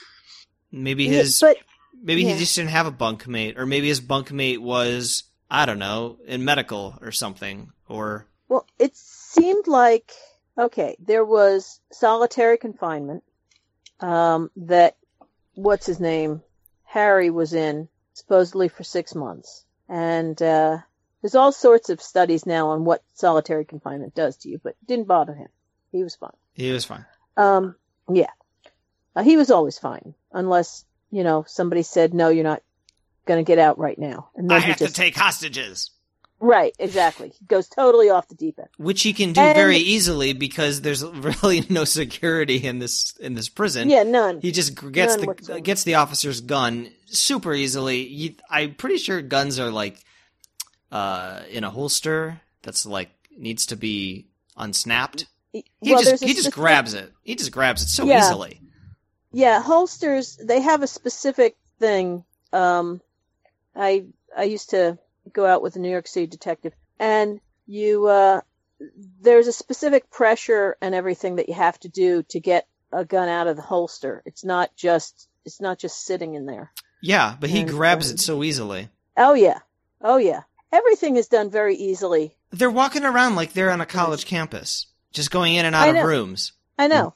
And then when Jean Smart, I don't remember her name, but Jean Smart is talking with him after he's taken the hostages and he's gotten out of it, and she says, "Oh well, you've just got 2 more years on your." They added 2 years on your sentence and 6 months in whatever the solitary. She doesn't call it solitary, I don't think. 6 months in here, and then she starts flirting with him, and I'm like, really? You've got this administrator, and she's going to be the sexual interest in this? Great. Very inappropriate. I didn't think... Talk about undermining your authority. Sexual interest? I didn't get sexual interest. No? I mean, I know he was saying, we'll meet after I get out and we'll have dinner and you can wear a dress, but I didn't feel like she was reciprocating. She bought a dress. She said she bought a dress. She didn't have the dress, so she bought one. And they're going, he's got to basically, you could say, oh, well, she was just trying to buck him up and get him out of his depression because she's a psychologist. I thought she was play acting. No. I thought she was a bad psychiatrist, play acting and reinforcing his fantasies, thinking that he's never getting out. Which would make her a bad psychiatrist, but not necessarily a sex interest. He's only got 4 years. He's only got 4 years left. 4.5, I guess, at that point, because I think he tells the girl 4 years after 6 months, after he's out 6 months later. But, he's only got 4 years. That's not all that long in real terms, especially if a guy could be obsessive or anything else. Plus, do you really want, prisoners oh, hey, the associate warden is coming on to me, and, that's... No, you don't. It's wacky. Yeah.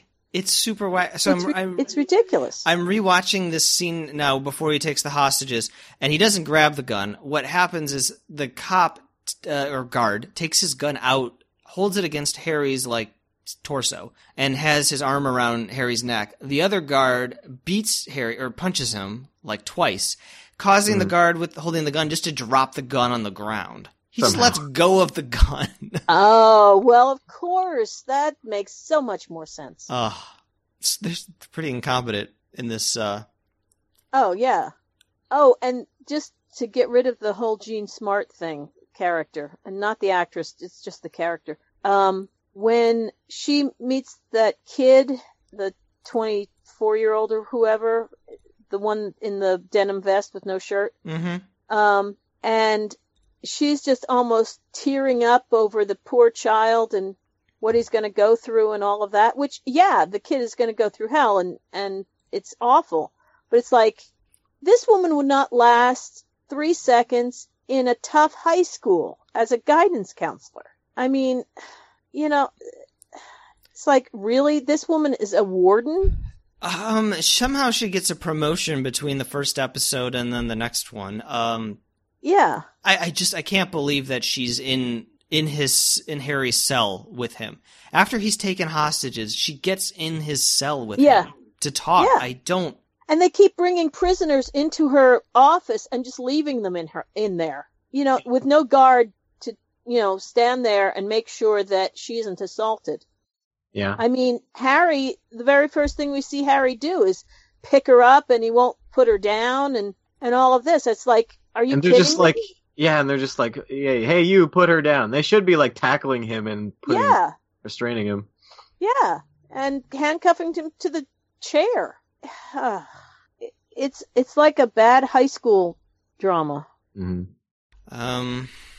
The largest hydroelectric dam is no longer in Brazil. It's the second largest. In 2008, the Three Gorges Dam in China became the largest. Of course it's... Of the top 8 largest dams, 4 are in China. When we went to China, we were shown one. Yeah? Yeah. And we were shown a dam, and they talked about how Chinese had actually built it themselves. They were very proud of the fact that they did not have any foreign advisors helping them engineer or build this dam. So Chinese are very proud of their dams. So the second episode, which I don't know if you guys watched that one or not. Let's see. Harry is he's still allowed to roam free in the prison. Mm-hmm. One of my notes is I think I'd rather go to prison than a high school reunion. I'm not sure why I wrote that down. Puck has a prison pen pal. She sends him photos of Cher, and Puck wants to send her photos of Harry. Yeah. How does she think sending photos of Cher is going to get by anyone? No, I think they know that... this episode, by the way, is called... Let me find where it's called. I closed my tabs, and then I wish I had left them open. Excellent security. Sexual politics. That's what it's got to be. It's got to be that one, right? Yeah, that makes sense, I guess. Yeah. And it's like a prison pen pal thing. Puck is sending Polaroids to some woman. Or is that the next one? Well, I saw the pen pal.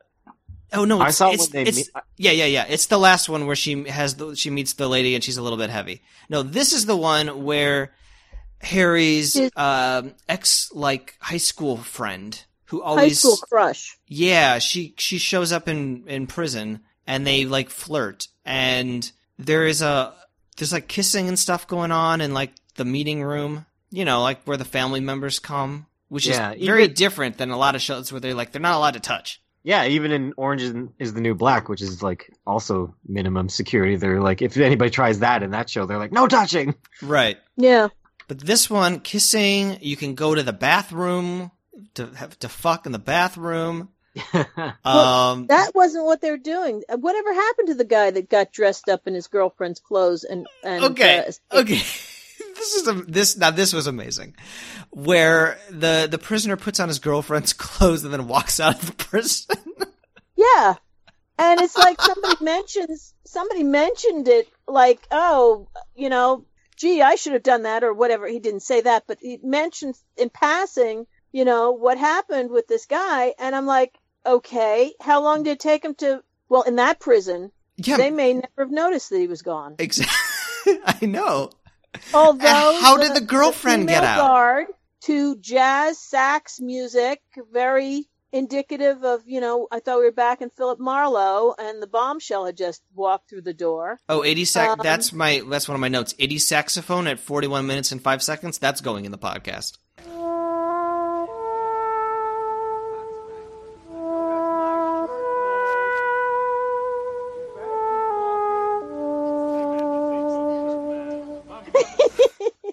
Yeah, I noticed that too. And it was like, she walked, she's doing the bed check and they've got this, jazz sax music behind her. Like, here comes the bomb, as I said, I thought I was back in Philip Marlowe. But, okay, so he puts on his girlfriend's clothes to get out of the prison, dressed as a woman, dressed as her.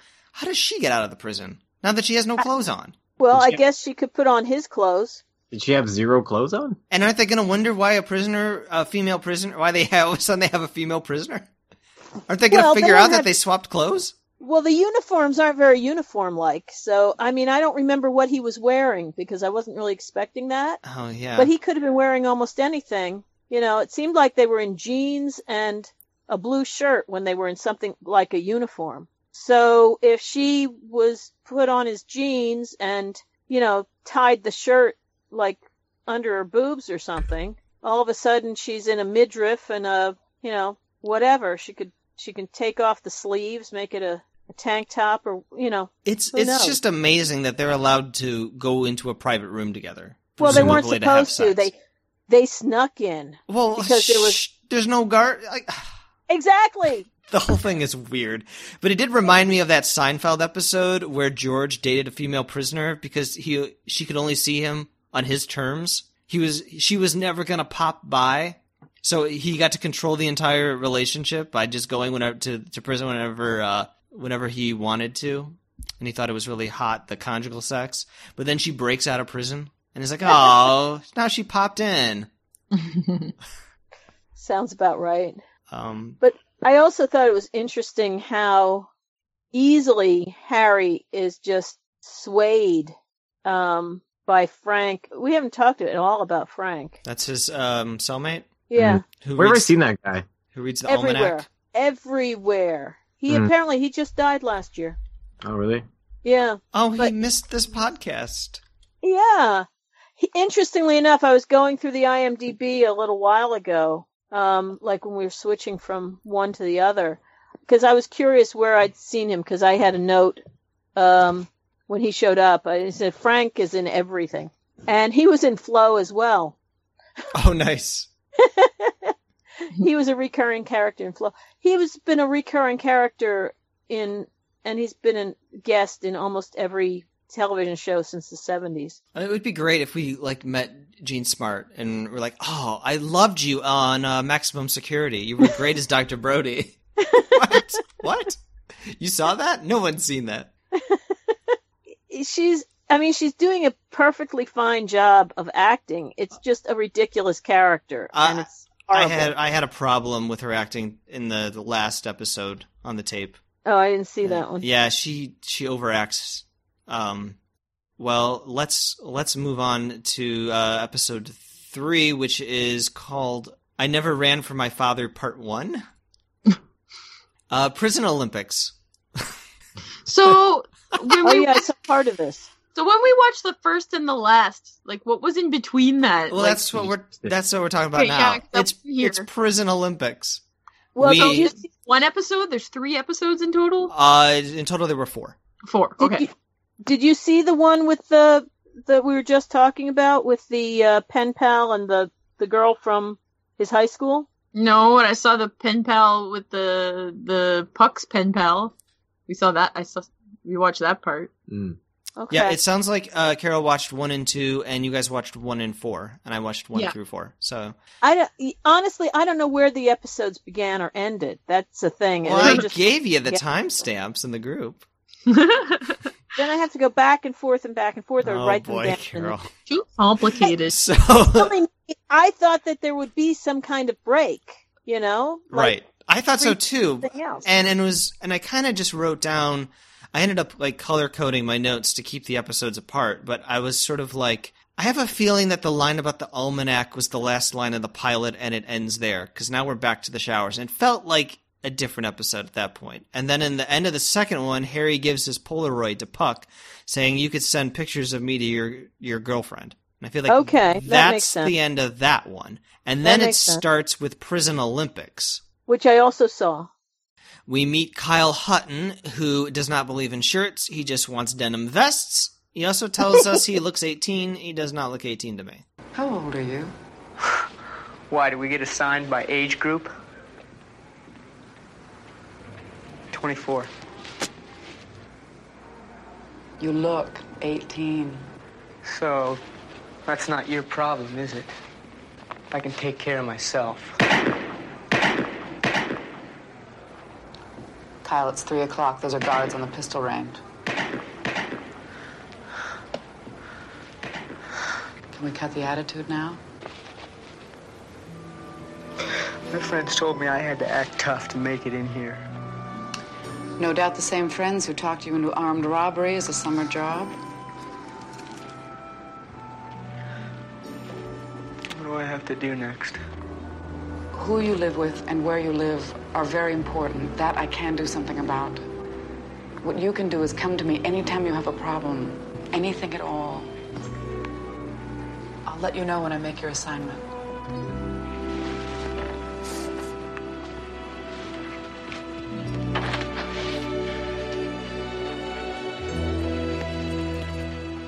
And this is the one where Jean Smart was just like, oh, you poor, poor boy, and was like ready to cry as he walked out the door. And I was just like, these people would eat you alive. Forget prison. A high school, these kids would eat you alive. So she takes Kyle to Papa Jack and says, watch out for this new fish. Then Kyle nearly gets raped in the boiler room. That I didn't see. That was pretty heavy. Was it the boiler room or the kitchen? The next one's the kitchen. This is the first one. Twice. Yeah. The guy's like, hey, want some drugs? And Kyle's like, yeah, I want drugs. He's like, well, come to this private place. And then Papa Jack rescues him from that one. Okay, so we didn't... Who's Papa Jack? Papa Jack is the black guy that is Kyle's cellmate, who's a very recognizable actor, and I don't remember his name, but he's been in a lot of stuff too. Oh, I guess I didn't see him because I didn't get far enough to see Kyle actually get a cellmate. I felt like these last two episodes were the strongest ones, though that's a very low bar. I would say so.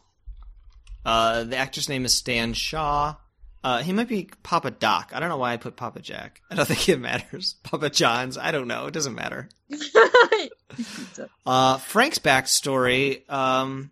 He says that I was 8 years old and I came home and found my dad's brains splattered on the walls. And I wrote, okay, drama queen. Oh. Harry's father is dying, but he doesn't have a good relationship with his dad. But then he finds out that his dad dies. And so he cries and hugs another man. And I was like, you're in prison in public, Harry. Like, crying and hugging other men it's not going to be good for your prison rep. Mm. You know, it's a kinder, gentler prison. Oh, it sure is. So that was that episode. The last one on the tape, which is part 2 of called I Never Ran From My Father. Puck has a girlfriend, but she pretends to be Francine, and he pretends to be Harry, and they're very awkward and shy, but then they reveal who they really are, and they have a really great relationship, but then the other prisoners tease him because she's so fat. That was kind of a cliched and predictable storyline, but like how they weren't who they were expecting. How they were going to get to him through peer pressure, and he was going to say something stupid. Oh yeah.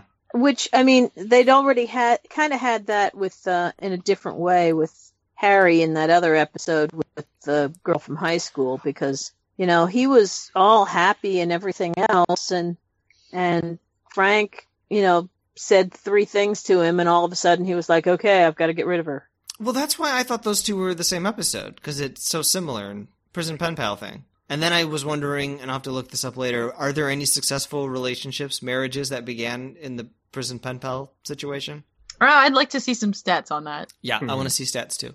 So they call they call Lucy Mount St. Lucy. They say he'll need an extra ticket to bring her to the Olympics because she's like 2 people. She's not that heavy. I mean, she seems just like she's like one of those really like tall girls that is like, you know, she's a big like, woman. Tall. She's big, yeah, but I mean, I don't know, but I don't know, like you know what bullies are like. They're cruel. Kids can be so cruel. We can? Yeah. The Prison Olympics. The announcer was funny. Welcome, ladies and gentlemen, to the first annual Riverdale Correctional Facility Track Meet. We have a full day of events that pits Riverdale's A-Block inmates against B-Block and should be very exciting. Participants earn good time credit, and the block that scores the most total points wins a stereo. Please turn your attention to the finishing line for our first event, the very challenging 5K race. Runners, please take your marks. Set. It's inmates from A block versus inmates from B block. It promises to be very exciting. The inmate who scores the most points wins a stereo. And meanwhile, while this is all happening, Kyle is nearly raped in the kitchen. I thought Kyle looked like George McFly. Or acted like him, at least. Oh, and I also wondered how Puck won that race with his stubby legs. Yeah. Oh, and this was another thing kind of similar to the Dixon Hill thing where... Not Dixon Hill, sorry. The Philip Marlowe thing. Where Philip Marlowe turned around when the gun was pointed at him, like, really slow. That, like, he would have been shot if it was real life. In this one, Kyle has a knife to his throat, and he turns around and attacks the guy. Like, even just doing that, it felt like the knife should have slashed his throat. But, nope. These characters in both shows are able to easily escape these deadly situations. Yes, they are. So Kyle bashes his attacker's head in and ends up going into like a solitary cell. And Jean Smart is like so sad because this innocent young youth who was persuaded by his friends to commit like armed robbery or something has now nearly been raped and is a murderer. Made a murderer by his 2-day stay in prison. So this is when she kind of overacts. She's walking down a dark hallway unescorted, talking to Papa Doc. Yeah. Yeah, then she wanders into everybody's cell and goes through. Oh, I loved how when she was walking at one point through in a different episode, because I didn't see this one, through there, nobody was saying anything to her. It was everything was quiet in the cell block and very well behaved prisoners. Yeah, it's like prison camp. Yeah. It's like where you would send your kids if they're unruly. Like, you send them to prison camp. Juvie. Yeah. There are more boundaries than the regular camp, but they're not actual prisoners. Because they can just still go everywhere they want.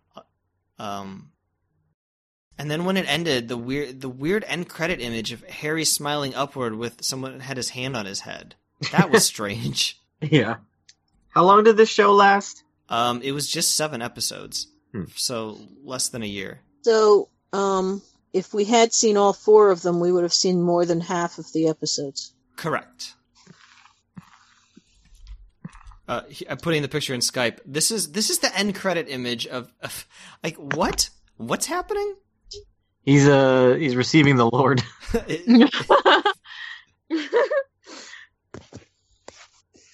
At least the last episode, there was a little bit of character development with Harry going to his father's funeral. Yeah, the warden, Jean Smart, allows him to go to his father's funeral. What? Yeah.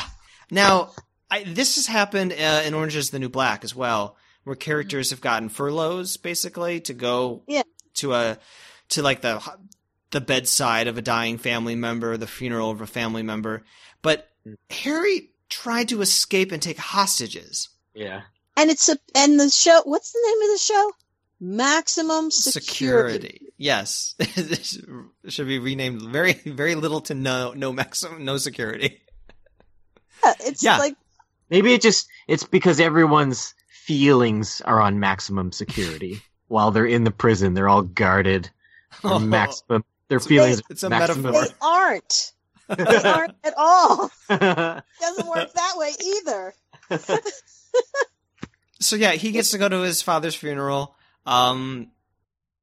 But at least that part about, new prisoner Kyle being nearly raped and having to kill somebody and then go into prison or go into solitary, and sort of like this is the effect that prison can have on a person, albeit at a very accelerated rate. That kind of rings true. You hear about it all the time. Actually, Nonviolent offenders going to jail, coming out worse than when they went in. Like that feels true. And actually, there are various stories of things like that happening within the first week that somebody is in prison. Yeah, he wasn't a criminal when he went in, but he was when he came out. That kind of thing. So that's why I think that at least the fourth episode was a little stronger in that regard, because it actually did something that felt true. Was he still wearing his denim vest and no shirt underneath at that point? I'm pretty sure, yeah. Oh, good grief. Some idiot would probably say he was asking for it. Yeah, this is when Jean Smart gives her not very good performance, when she's talking with Papa Doc. Just her body posture is weird. She's grabbing onto the bars behind her. Yeah. Let's go to Harold's feedback. He says, I'd say that Maximum Security did a better job as a pilot than Marlowe, and that is because it had characters that were interesting and worth coming back for. It worked best when you were surprised to see a character break out of a stereotype and express a complexity or nuance that I wasn't expecting, and that kept happening as I watched it. I like that the prison employees and the prisoners were not all cut from the same cloth. You could see that they had their own points of view. I want to mention Bill Duke, who, according to Wikipedia, was the director of the first episode. He is an actor and director who made two of my favorite films of the early 90s, A Rage in Harlem and Deep Cover.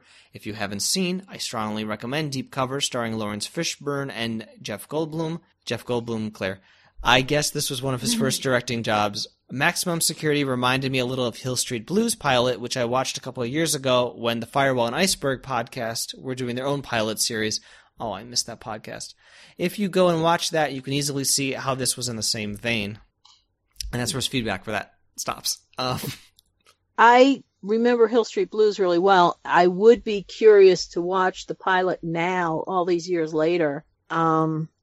As I recall, Hill Street Blues was a whole lot better than this. I liked the character of Puck, the guy who gets the things that everyone needs, and is kind of like, he did have a cap of some sort, didn't he? Yeah, it was a weird cap. I thought it was like maybe just like a paper cap that kitchen workers are wearing or something. I don't know. If it was a paper, it was made out of brown paper, which is kind of weird. It was very strange. It looks like he made his own hat out of a paper bag. That could be. I thought maybe it was cloth, but it could have been paper. Sure. Anyway, I liked him, and I liked Papa Doc. That actor is really good. He's been in a lot of stuff. Yeah, he has been. I didn't see him, though, in this. I looked him up. Did we ever find out what happened to, the guy who drank the... No follow-up on Mr. White Oleander. So we don't know whether he actually died or just got really sick, or... I'm going to assume... I would like to assume for the purposes of the plot that he did die, otherwise it was a waste of time. We don't see him anymore, do we? Yeah, we don't see him anymore. So, and I was like, before you die, give the cup back. Good God. You're going to get Puck in trouble. Good point. Well, he had a whole plant in there, too. He got from someone. They'd wonder how he got that plant in there. He got it from Tuck as well. Right. So they have to give the plant back. Wouldn't necessarily know the timeline of when Puck gave him those things. Also, they don't care at this prison. No, they don't. They may not even notice he dies. Right. Not for a while, anyway. Every year, the prison for a special day, the prisoners and the guards swap places. It's prison swap day. Yeah, job swap. Yeah, it's the first Saturday of every September is prison swap day. It's like, what are you doing? It's a stupid prison. You could also have a bring your child to prison day, where you follow around the guards' kids follow around them, and the prisoners' kids follow around them. Yeah. Oh, this was a terrible show. Okay. Well, before we sign off, there's a very lengthy review, but I want someone to read it because they have a different take than we do. But they're also not judging it by today's standards. So I'll read it. Maybe, we'll see. Do you think I'll be able to get through it without commenting? No, I don't. Well, we'll see. Sometimes I've got self-control. A Little of the Big House over HBO.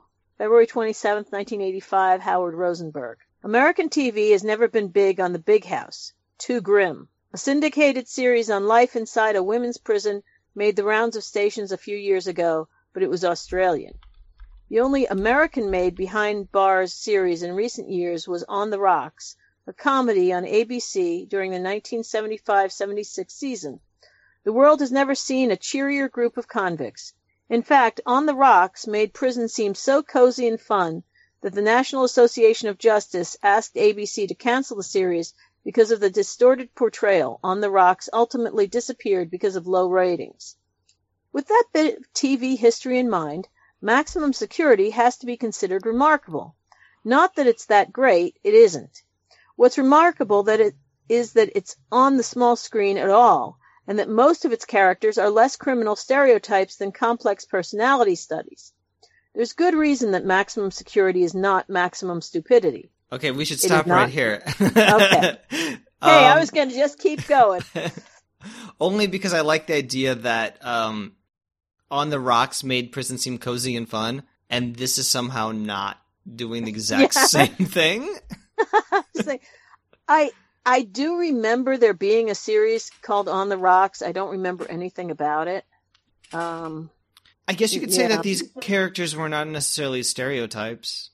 Some of them very much were, and some of them were not necessarily. I noticed right away that it was the black prisoners who were dancing and singing, and the white guys were oh, well, that's a stereotype. Yeah, weights. the white power gang thing. Yeah. And then there was the white power gang, but Harry was a good guy because the black guys liked him. So he was being protected by the black guys. That was a little bit of a change from the way it would be now. The white power guys would be the good guys. Anyway. So, yeah. I don't know. I did not find them to be complex personality studies, but I guess they were trying. Howard Rosenberg goes on to say. Okay. It's not on traditional TV at all. It premieres Tuesday at 10 p.m., It premieres Tuesday at 10 p.m. on cable-delivered home box office, and it is the pay TV service's first original dramatic series. Well, I don't think that's true. Yeah, well, Philip Marlowe. Philip Marlowe wasn't very dramatic, guys. It was camp. The executive producers are Tony Gantz and Ron Howard, who was Richie in Happy Days. HBO is becoming increasingly interesting and attractive as a source of original programming, whether it's the joyously funny, not necessarily the news, documentaries, and occasionally, not necessarily the news, documentaries, and occasional good feature films such as Finnegan Begin Again, or Maximum Security, a series far too bold and unconventional for the networks.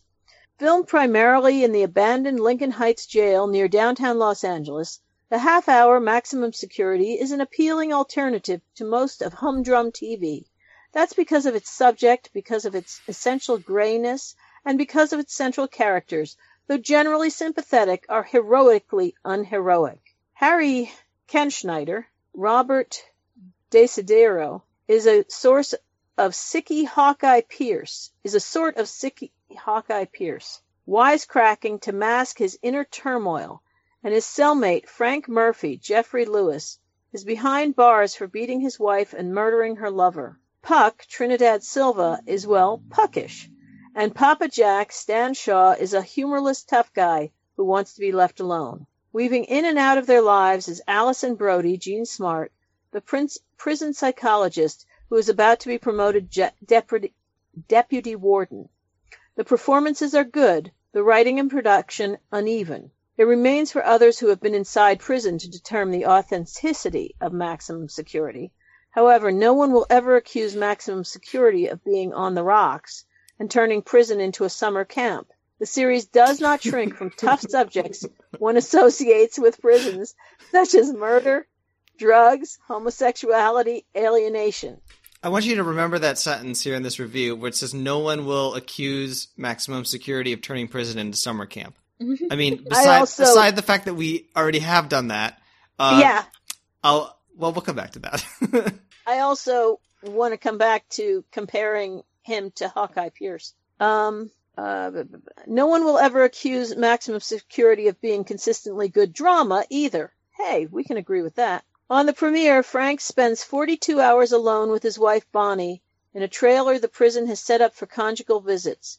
Like all the half hours, the story is too compressed, the character shifts too abrupt, and Harry, determined to be the prison card, reminds you of the life of the party who thinks it's funny to wear a lampshade on his head. Ugh. A future 2-part episode, which attempts to juxtapose a prison track meet with Harry's alienation from his ailing father, is classically manipulative and maudlin. Yet the second episode of Maximum Security, airing March 19th, and showing Harry's self-destructive trauma after the murder of a popular prison doctor by another inmate, is fascinating TV. And so is another brutal, highly suspenseful episode in which the inmates allow a murder to occur in the nearby cell. And neither one on the tape, so... Right. Good job releasing the episodes that were not as good as those two that he just mentioned. Frank articulates the prison survival code. You don't have feelings in here. You leave them outside in a box. You pick them up later on traditional TV. And so does the graphic violence, which, although never gratuitous, also would not be tolerated by the networks. A band of tension runs through Maximum Security, a feeling that things could explode at any moment in this confined, unnatural, volatile environment. That rings true. And so does the uncompromisingly coarse language that would never be allowed. Yeah, I don't know. The text here got weird. Yeah, allow original programming. Probably original programming. Worth watching. I think something got cut out there. Yeah, something got Other weird. Other elements of the story don't ring true, though. And one of them is Jean Smart as the bleeding heart Allison Brody. Can you imagine in any real world a sexy, sultry, amply endowed woman working in a prison where male inmates are so starved for sex that they have sex with each other? Can you imagine her walking among convicts, many of them seeming to be near animals, without causing havoc or drawing even one off-color remark? Nope. Can you imagine a prison where inmates, Harry and his friends, continually fret about each other's emotional health? Nope. And can you imagine so many inmates with hearts of gold beneath tough, sometimes murderous exteriors? Nope. Probably not. And that is why Maximum Security, for all its good intentions, often seems like minimum reality. But it's a good try, and like most of HBO's original programming, worth watching. There was another review, this one by John J. O'Connor, and he wrote, admittedly, portraying convicted criminals as heroes is a tricky business, but the solution in Maximum Security is decidedly awkward. This particular prison looks like a summer camp for unruly but basically likable city kids. Past crimes are rarely, if ever, mentioned. It seems that high-spirited Harry doesn't really belong there. His only transgression was to borrow a car that turned out to be stolen government property. Well, crashed it into a library. Just for that, prosecutors got him for everything. Harry giggles winningly, except for talking in class. This month, Maximum Security goes into production for a series that will start in the fall. Oh yes, one scene in the pilot takes place in a shower room and has some partial nudity. Adult entertainment inches forever forward. Partial nudity. Scandalous. Oh yeah. Yeah. Well, when what was it? NYPD Blue started having butt shots. It was, it had to be advertised first. Don't watch this episode if you're going to get really upset over that. I used to be so proud of myself because I was helping people here. Well, I'm sick to death of everything that took that boy, that child in there who made one mistake and turned him into a killer in 2 days. Well, we're going longer than I expected, so does anyone have any just final thoughts about this one before we rate it? Nope. I got it all out. I think we've said it all. Would you watch another episode? No. Nope. I feel like I've seen all of them.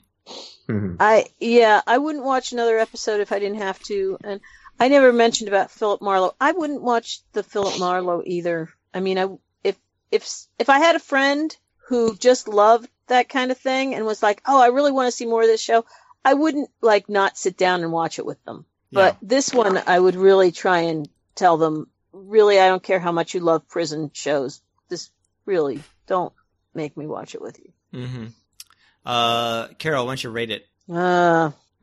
You know, I was going to give it a higher rating than I'm ready to now because the more we talked about it, the more it went down. I'm going to go with a 3 out of 10. Laughing, dancing, anywhere they want prisoners in a maximum security prison. Okay. Matt and Mel? I agree. It was pretty bad. Wasn't too much entertainment to be had. I did like Puck, and him and his friend that he let die there, and I did like his storyline with the pen pal until it became predictable. I hated the main character. Yep. I'll give it 4 out of 10. Lacks security facilities. Mel. Yeah, 2 out of 10. Inappropriate swearing. Inappropriate nudity. Just inappropriate, guys. Guys, just dial it back. Yeah, like I want to see less man butts. Okay. It's offensive to my eyes, okay? Okay. They all had those. Sorry, I'll put my pants back on. Well, they had, once they pulled out and were in danger of showing any other parts, they put those nice little white towels around them. Yes. Those nifty towels. Yes. So convenient. Mm-hmm. I think I liked it more than you guys. Some of the performances were good, and it was very unrealistic, but kind of also goofy in a way that made me enjoy it. So I'm going to give it a 5.5 out of 10 RC Cola vending machines. Was there some? I didn't notice. There was one in episode 2 that you didn't watch when they were in the room where the family members and visitors, the visiting room, I guess. Yeah, there was an RC Cola vending machine. Anyway, and it just made me really want an RC Cola. Ooh, why would you want an RC Cola? I don't know. It was like a 90s thing. I was just in waves of nostalgia. That's all. I believe it stands for Royal Crown? No. Royal Crown. Royal Crown. Crown Royal. Crown Royal is whiskey. You don't know what you're talking Never about. Mind. Yeah. Matt, if you had to pick between Clearly Canadian and RC Cola. Oh, Clearly Canadian, hands down. We found a Clearly Canadian knockoff brand in the store the other day called Pure Canadian? Yeah, Canadian Pure. Something like that. It tasted pretty much the same. Yeah, it was like a black cherry flavor. Well, if it's something other than colas, it's, I'll go with other brands, but colas, I have not tasted any cola that worked for me other than like Coke or Pepsi. Mm. So you wouldn't go into a bar and say, bartender, I want a CCR, a Crown Royal with Royal Crown, while you play Clearance Clearwater Revival? Oh, God. No. It's a drink. I just invented it. I'm going to try that. Okay. Yeah, so of the two, everyone preferred Philip Marlowe? Yeah. Yep. By a long shot. Yeah. Mm-hmm. I preferred it, but only by a little bit, I think. So anyway, those were the first two. Next time, we'll be discussing... I can never remember to keep my tabs open. Tales from the Crypt from 1989. Yay! Yay! And Life Stories, Families in Crisis from 1992. And because these are both like 30-minute ones, it would be great if you could watch 2 episodes from each. Because I think they're they're more like 22 minutes. So to get a good sense of each. So we'll watch the pilot for Tales from the Crypt, which is called The Man Who Was Death. That's the very first one. And then I'll give you a choice of which additional one you want to watch. I've got 3 descriptions here. I'm going to read them to you. And I picked out these 3 because they all have former Deadwood actors in them. First one is called Forever Ambergris. A jaded, has-been photographer plots the demise of his younger, talented protege when they go on assignment in Central America. And that one features a guest appearance by Titus Welliver, who was Silas Adams on Deadwood. The main name in that one is Steve Buscemi. Oh. Yeah. I love him. The next one is called People Who Live in Brass Hearses. And that one is a hot hot-tempered convict Billy DeLuca gets out of prison after serving a 2-year sentence. Billy convinces his mentally challenged brother Virgil to help him rob a warehouse as a means of getting revenge on kindly ice cream vendor Mr. Bird, who's responsible for sending Billy to jail. However, the plan goes seriously awry. And the Deadwood actor in that one is Brad Dourif, playing Virgil. Oh, I love him too. Bill Paxton plays the brother. Oh.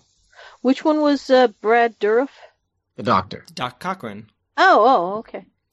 Then the third choice is Creep Course. Stella Bishop is a full-blown geek taking a course on Egyptian mythology led by pompous Professor Finley, who also happens to be a collector of Egyptian antiquity and one undead horny mummy.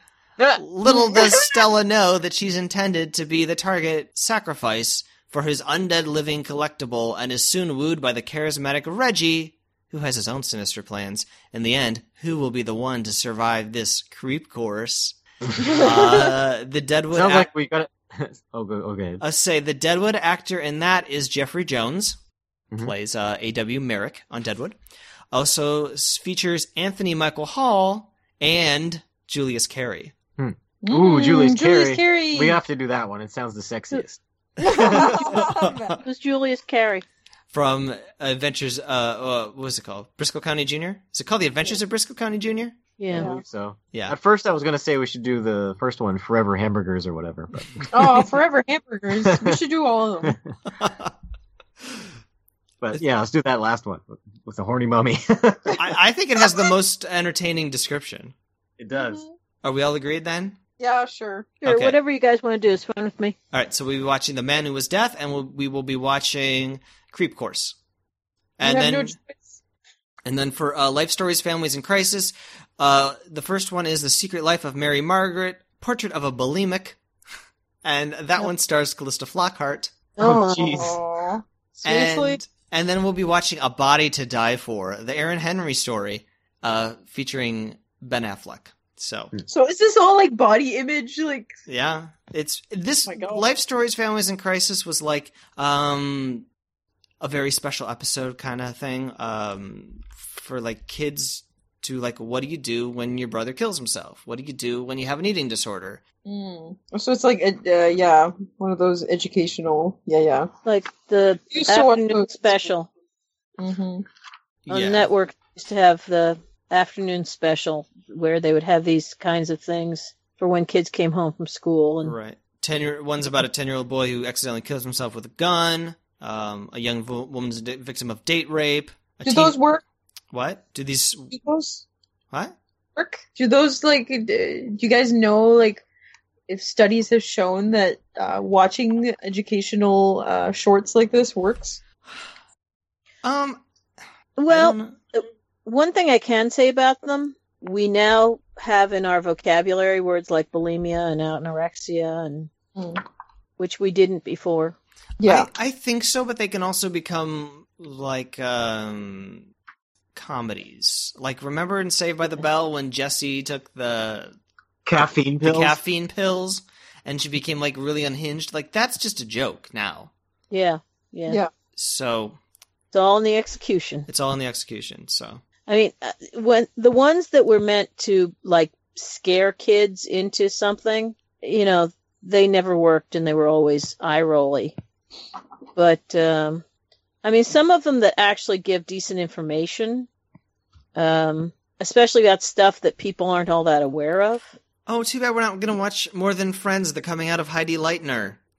A teenage lesbian couple wants to attend the prom, but must deal with their community's reactions with Sabrina Lloyd and Claire Danes. Well, too late. I'm ready. Danes? Yeah, Claire Danes. Who is she again? Who's Claire Danes? Oh, never mind. I'm thinking of someone else. I'm thinking of somebody who played a character named Claire. Okay. I was like, she's always playing a lesbian. And then I was like, oh, wrong person. Anyway, that's next time. Should be fun. I have a feeling we're going to enjoy those far more than these. Hooray. I hope so. Yep. But when did you say they came out compared to the first two we watched? 1989.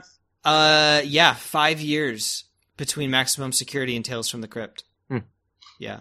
Tales from the Crypt ran for 7 seasons. 93 episodes. So that's actually probably it's the network's first big hit, not Oz. Two movies, but that was an anthology show. So Tales from the Crypt I actually heard of, which so far it's the first one that I've heard of. I never watched any because I don't like horror, so.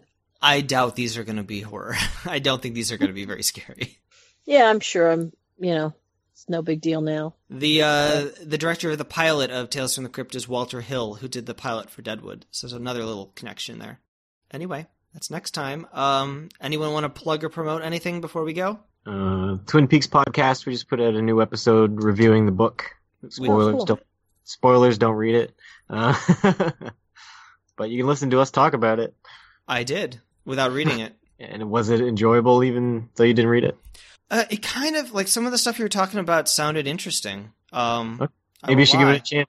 But I'm kind of glad it doesn't sound like it's necessary reading material, so... Well, we don't know. We don't know if it's going to tie into the story of season 3. It might.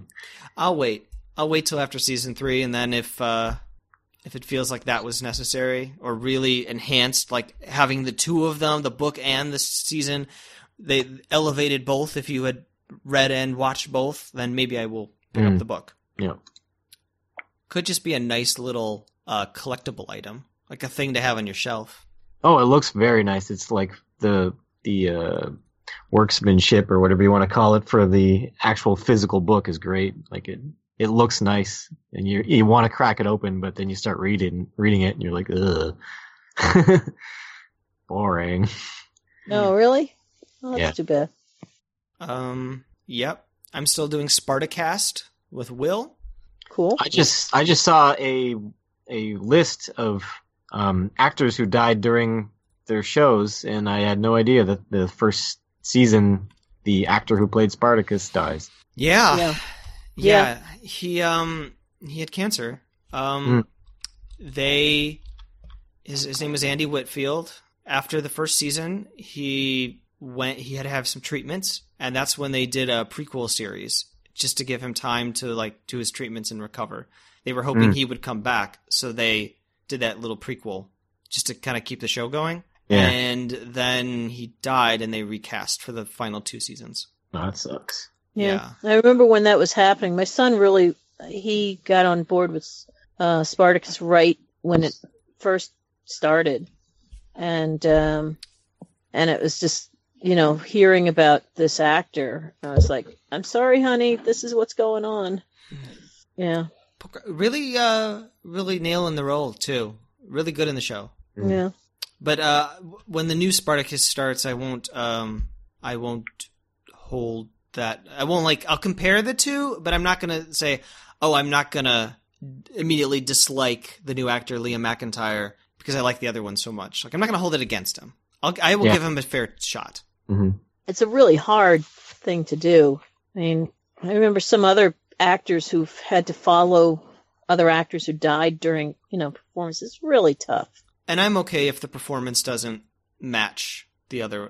Like if this is a new interpretation of the character and it's just he's playing a little strangely, differently, that's fine. At this point, I wouldn't say I'm a fan of the show, but I do enjoy watching it. Yeah, that's it then. Send us feedback for those Tales from the Crypt and Life Stories episodes that we're going to watch. I will post links or something to them on the Facebook group. I know that the Life Stories, I just grabbed them off the internet. So I found them on Daily Motion was the website I found them on. So I'll just post links to them. And, this will get hard.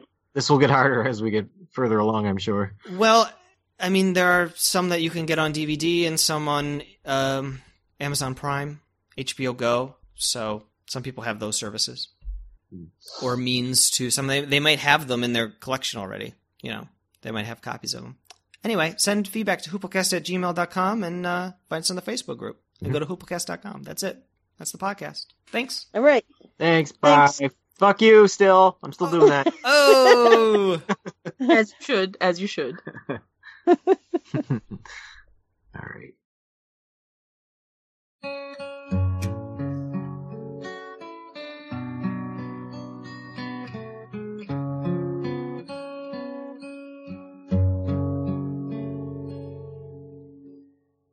A stoji паровоз, не стучите колеса.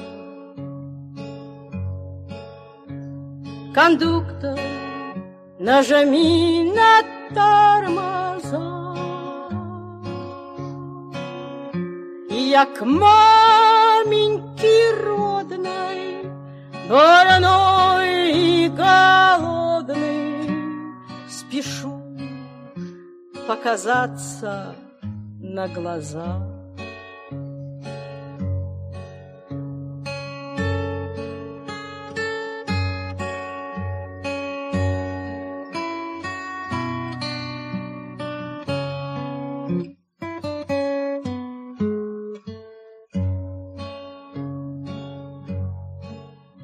Не жди меня, мама, хорошего сына,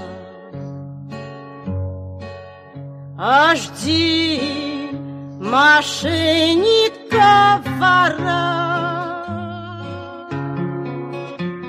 Меня засосала тюремная трясина, и жизнь моя вечная тюрьма.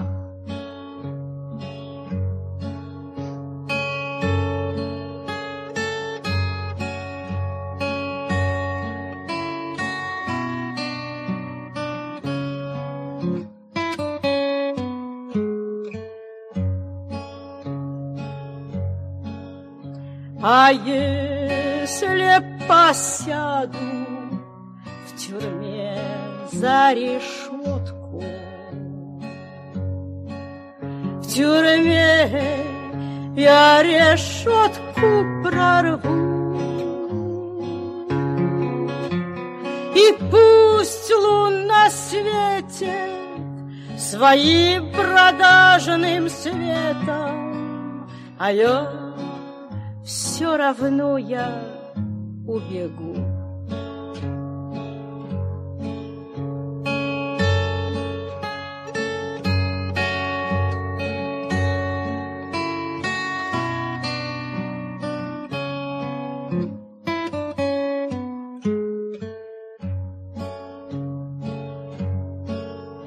А если я лягу в тюремную постельку,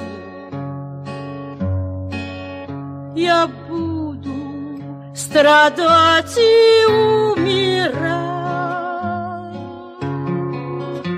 и ты не придешь ко мне, мать моя родная, меня приласкать, поцеловать.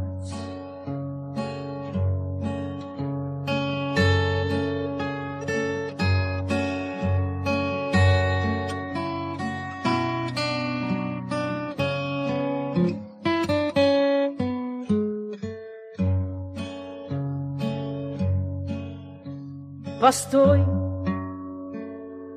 паровоз, не стучите колеса. Кондуктор, нажми на тормоза.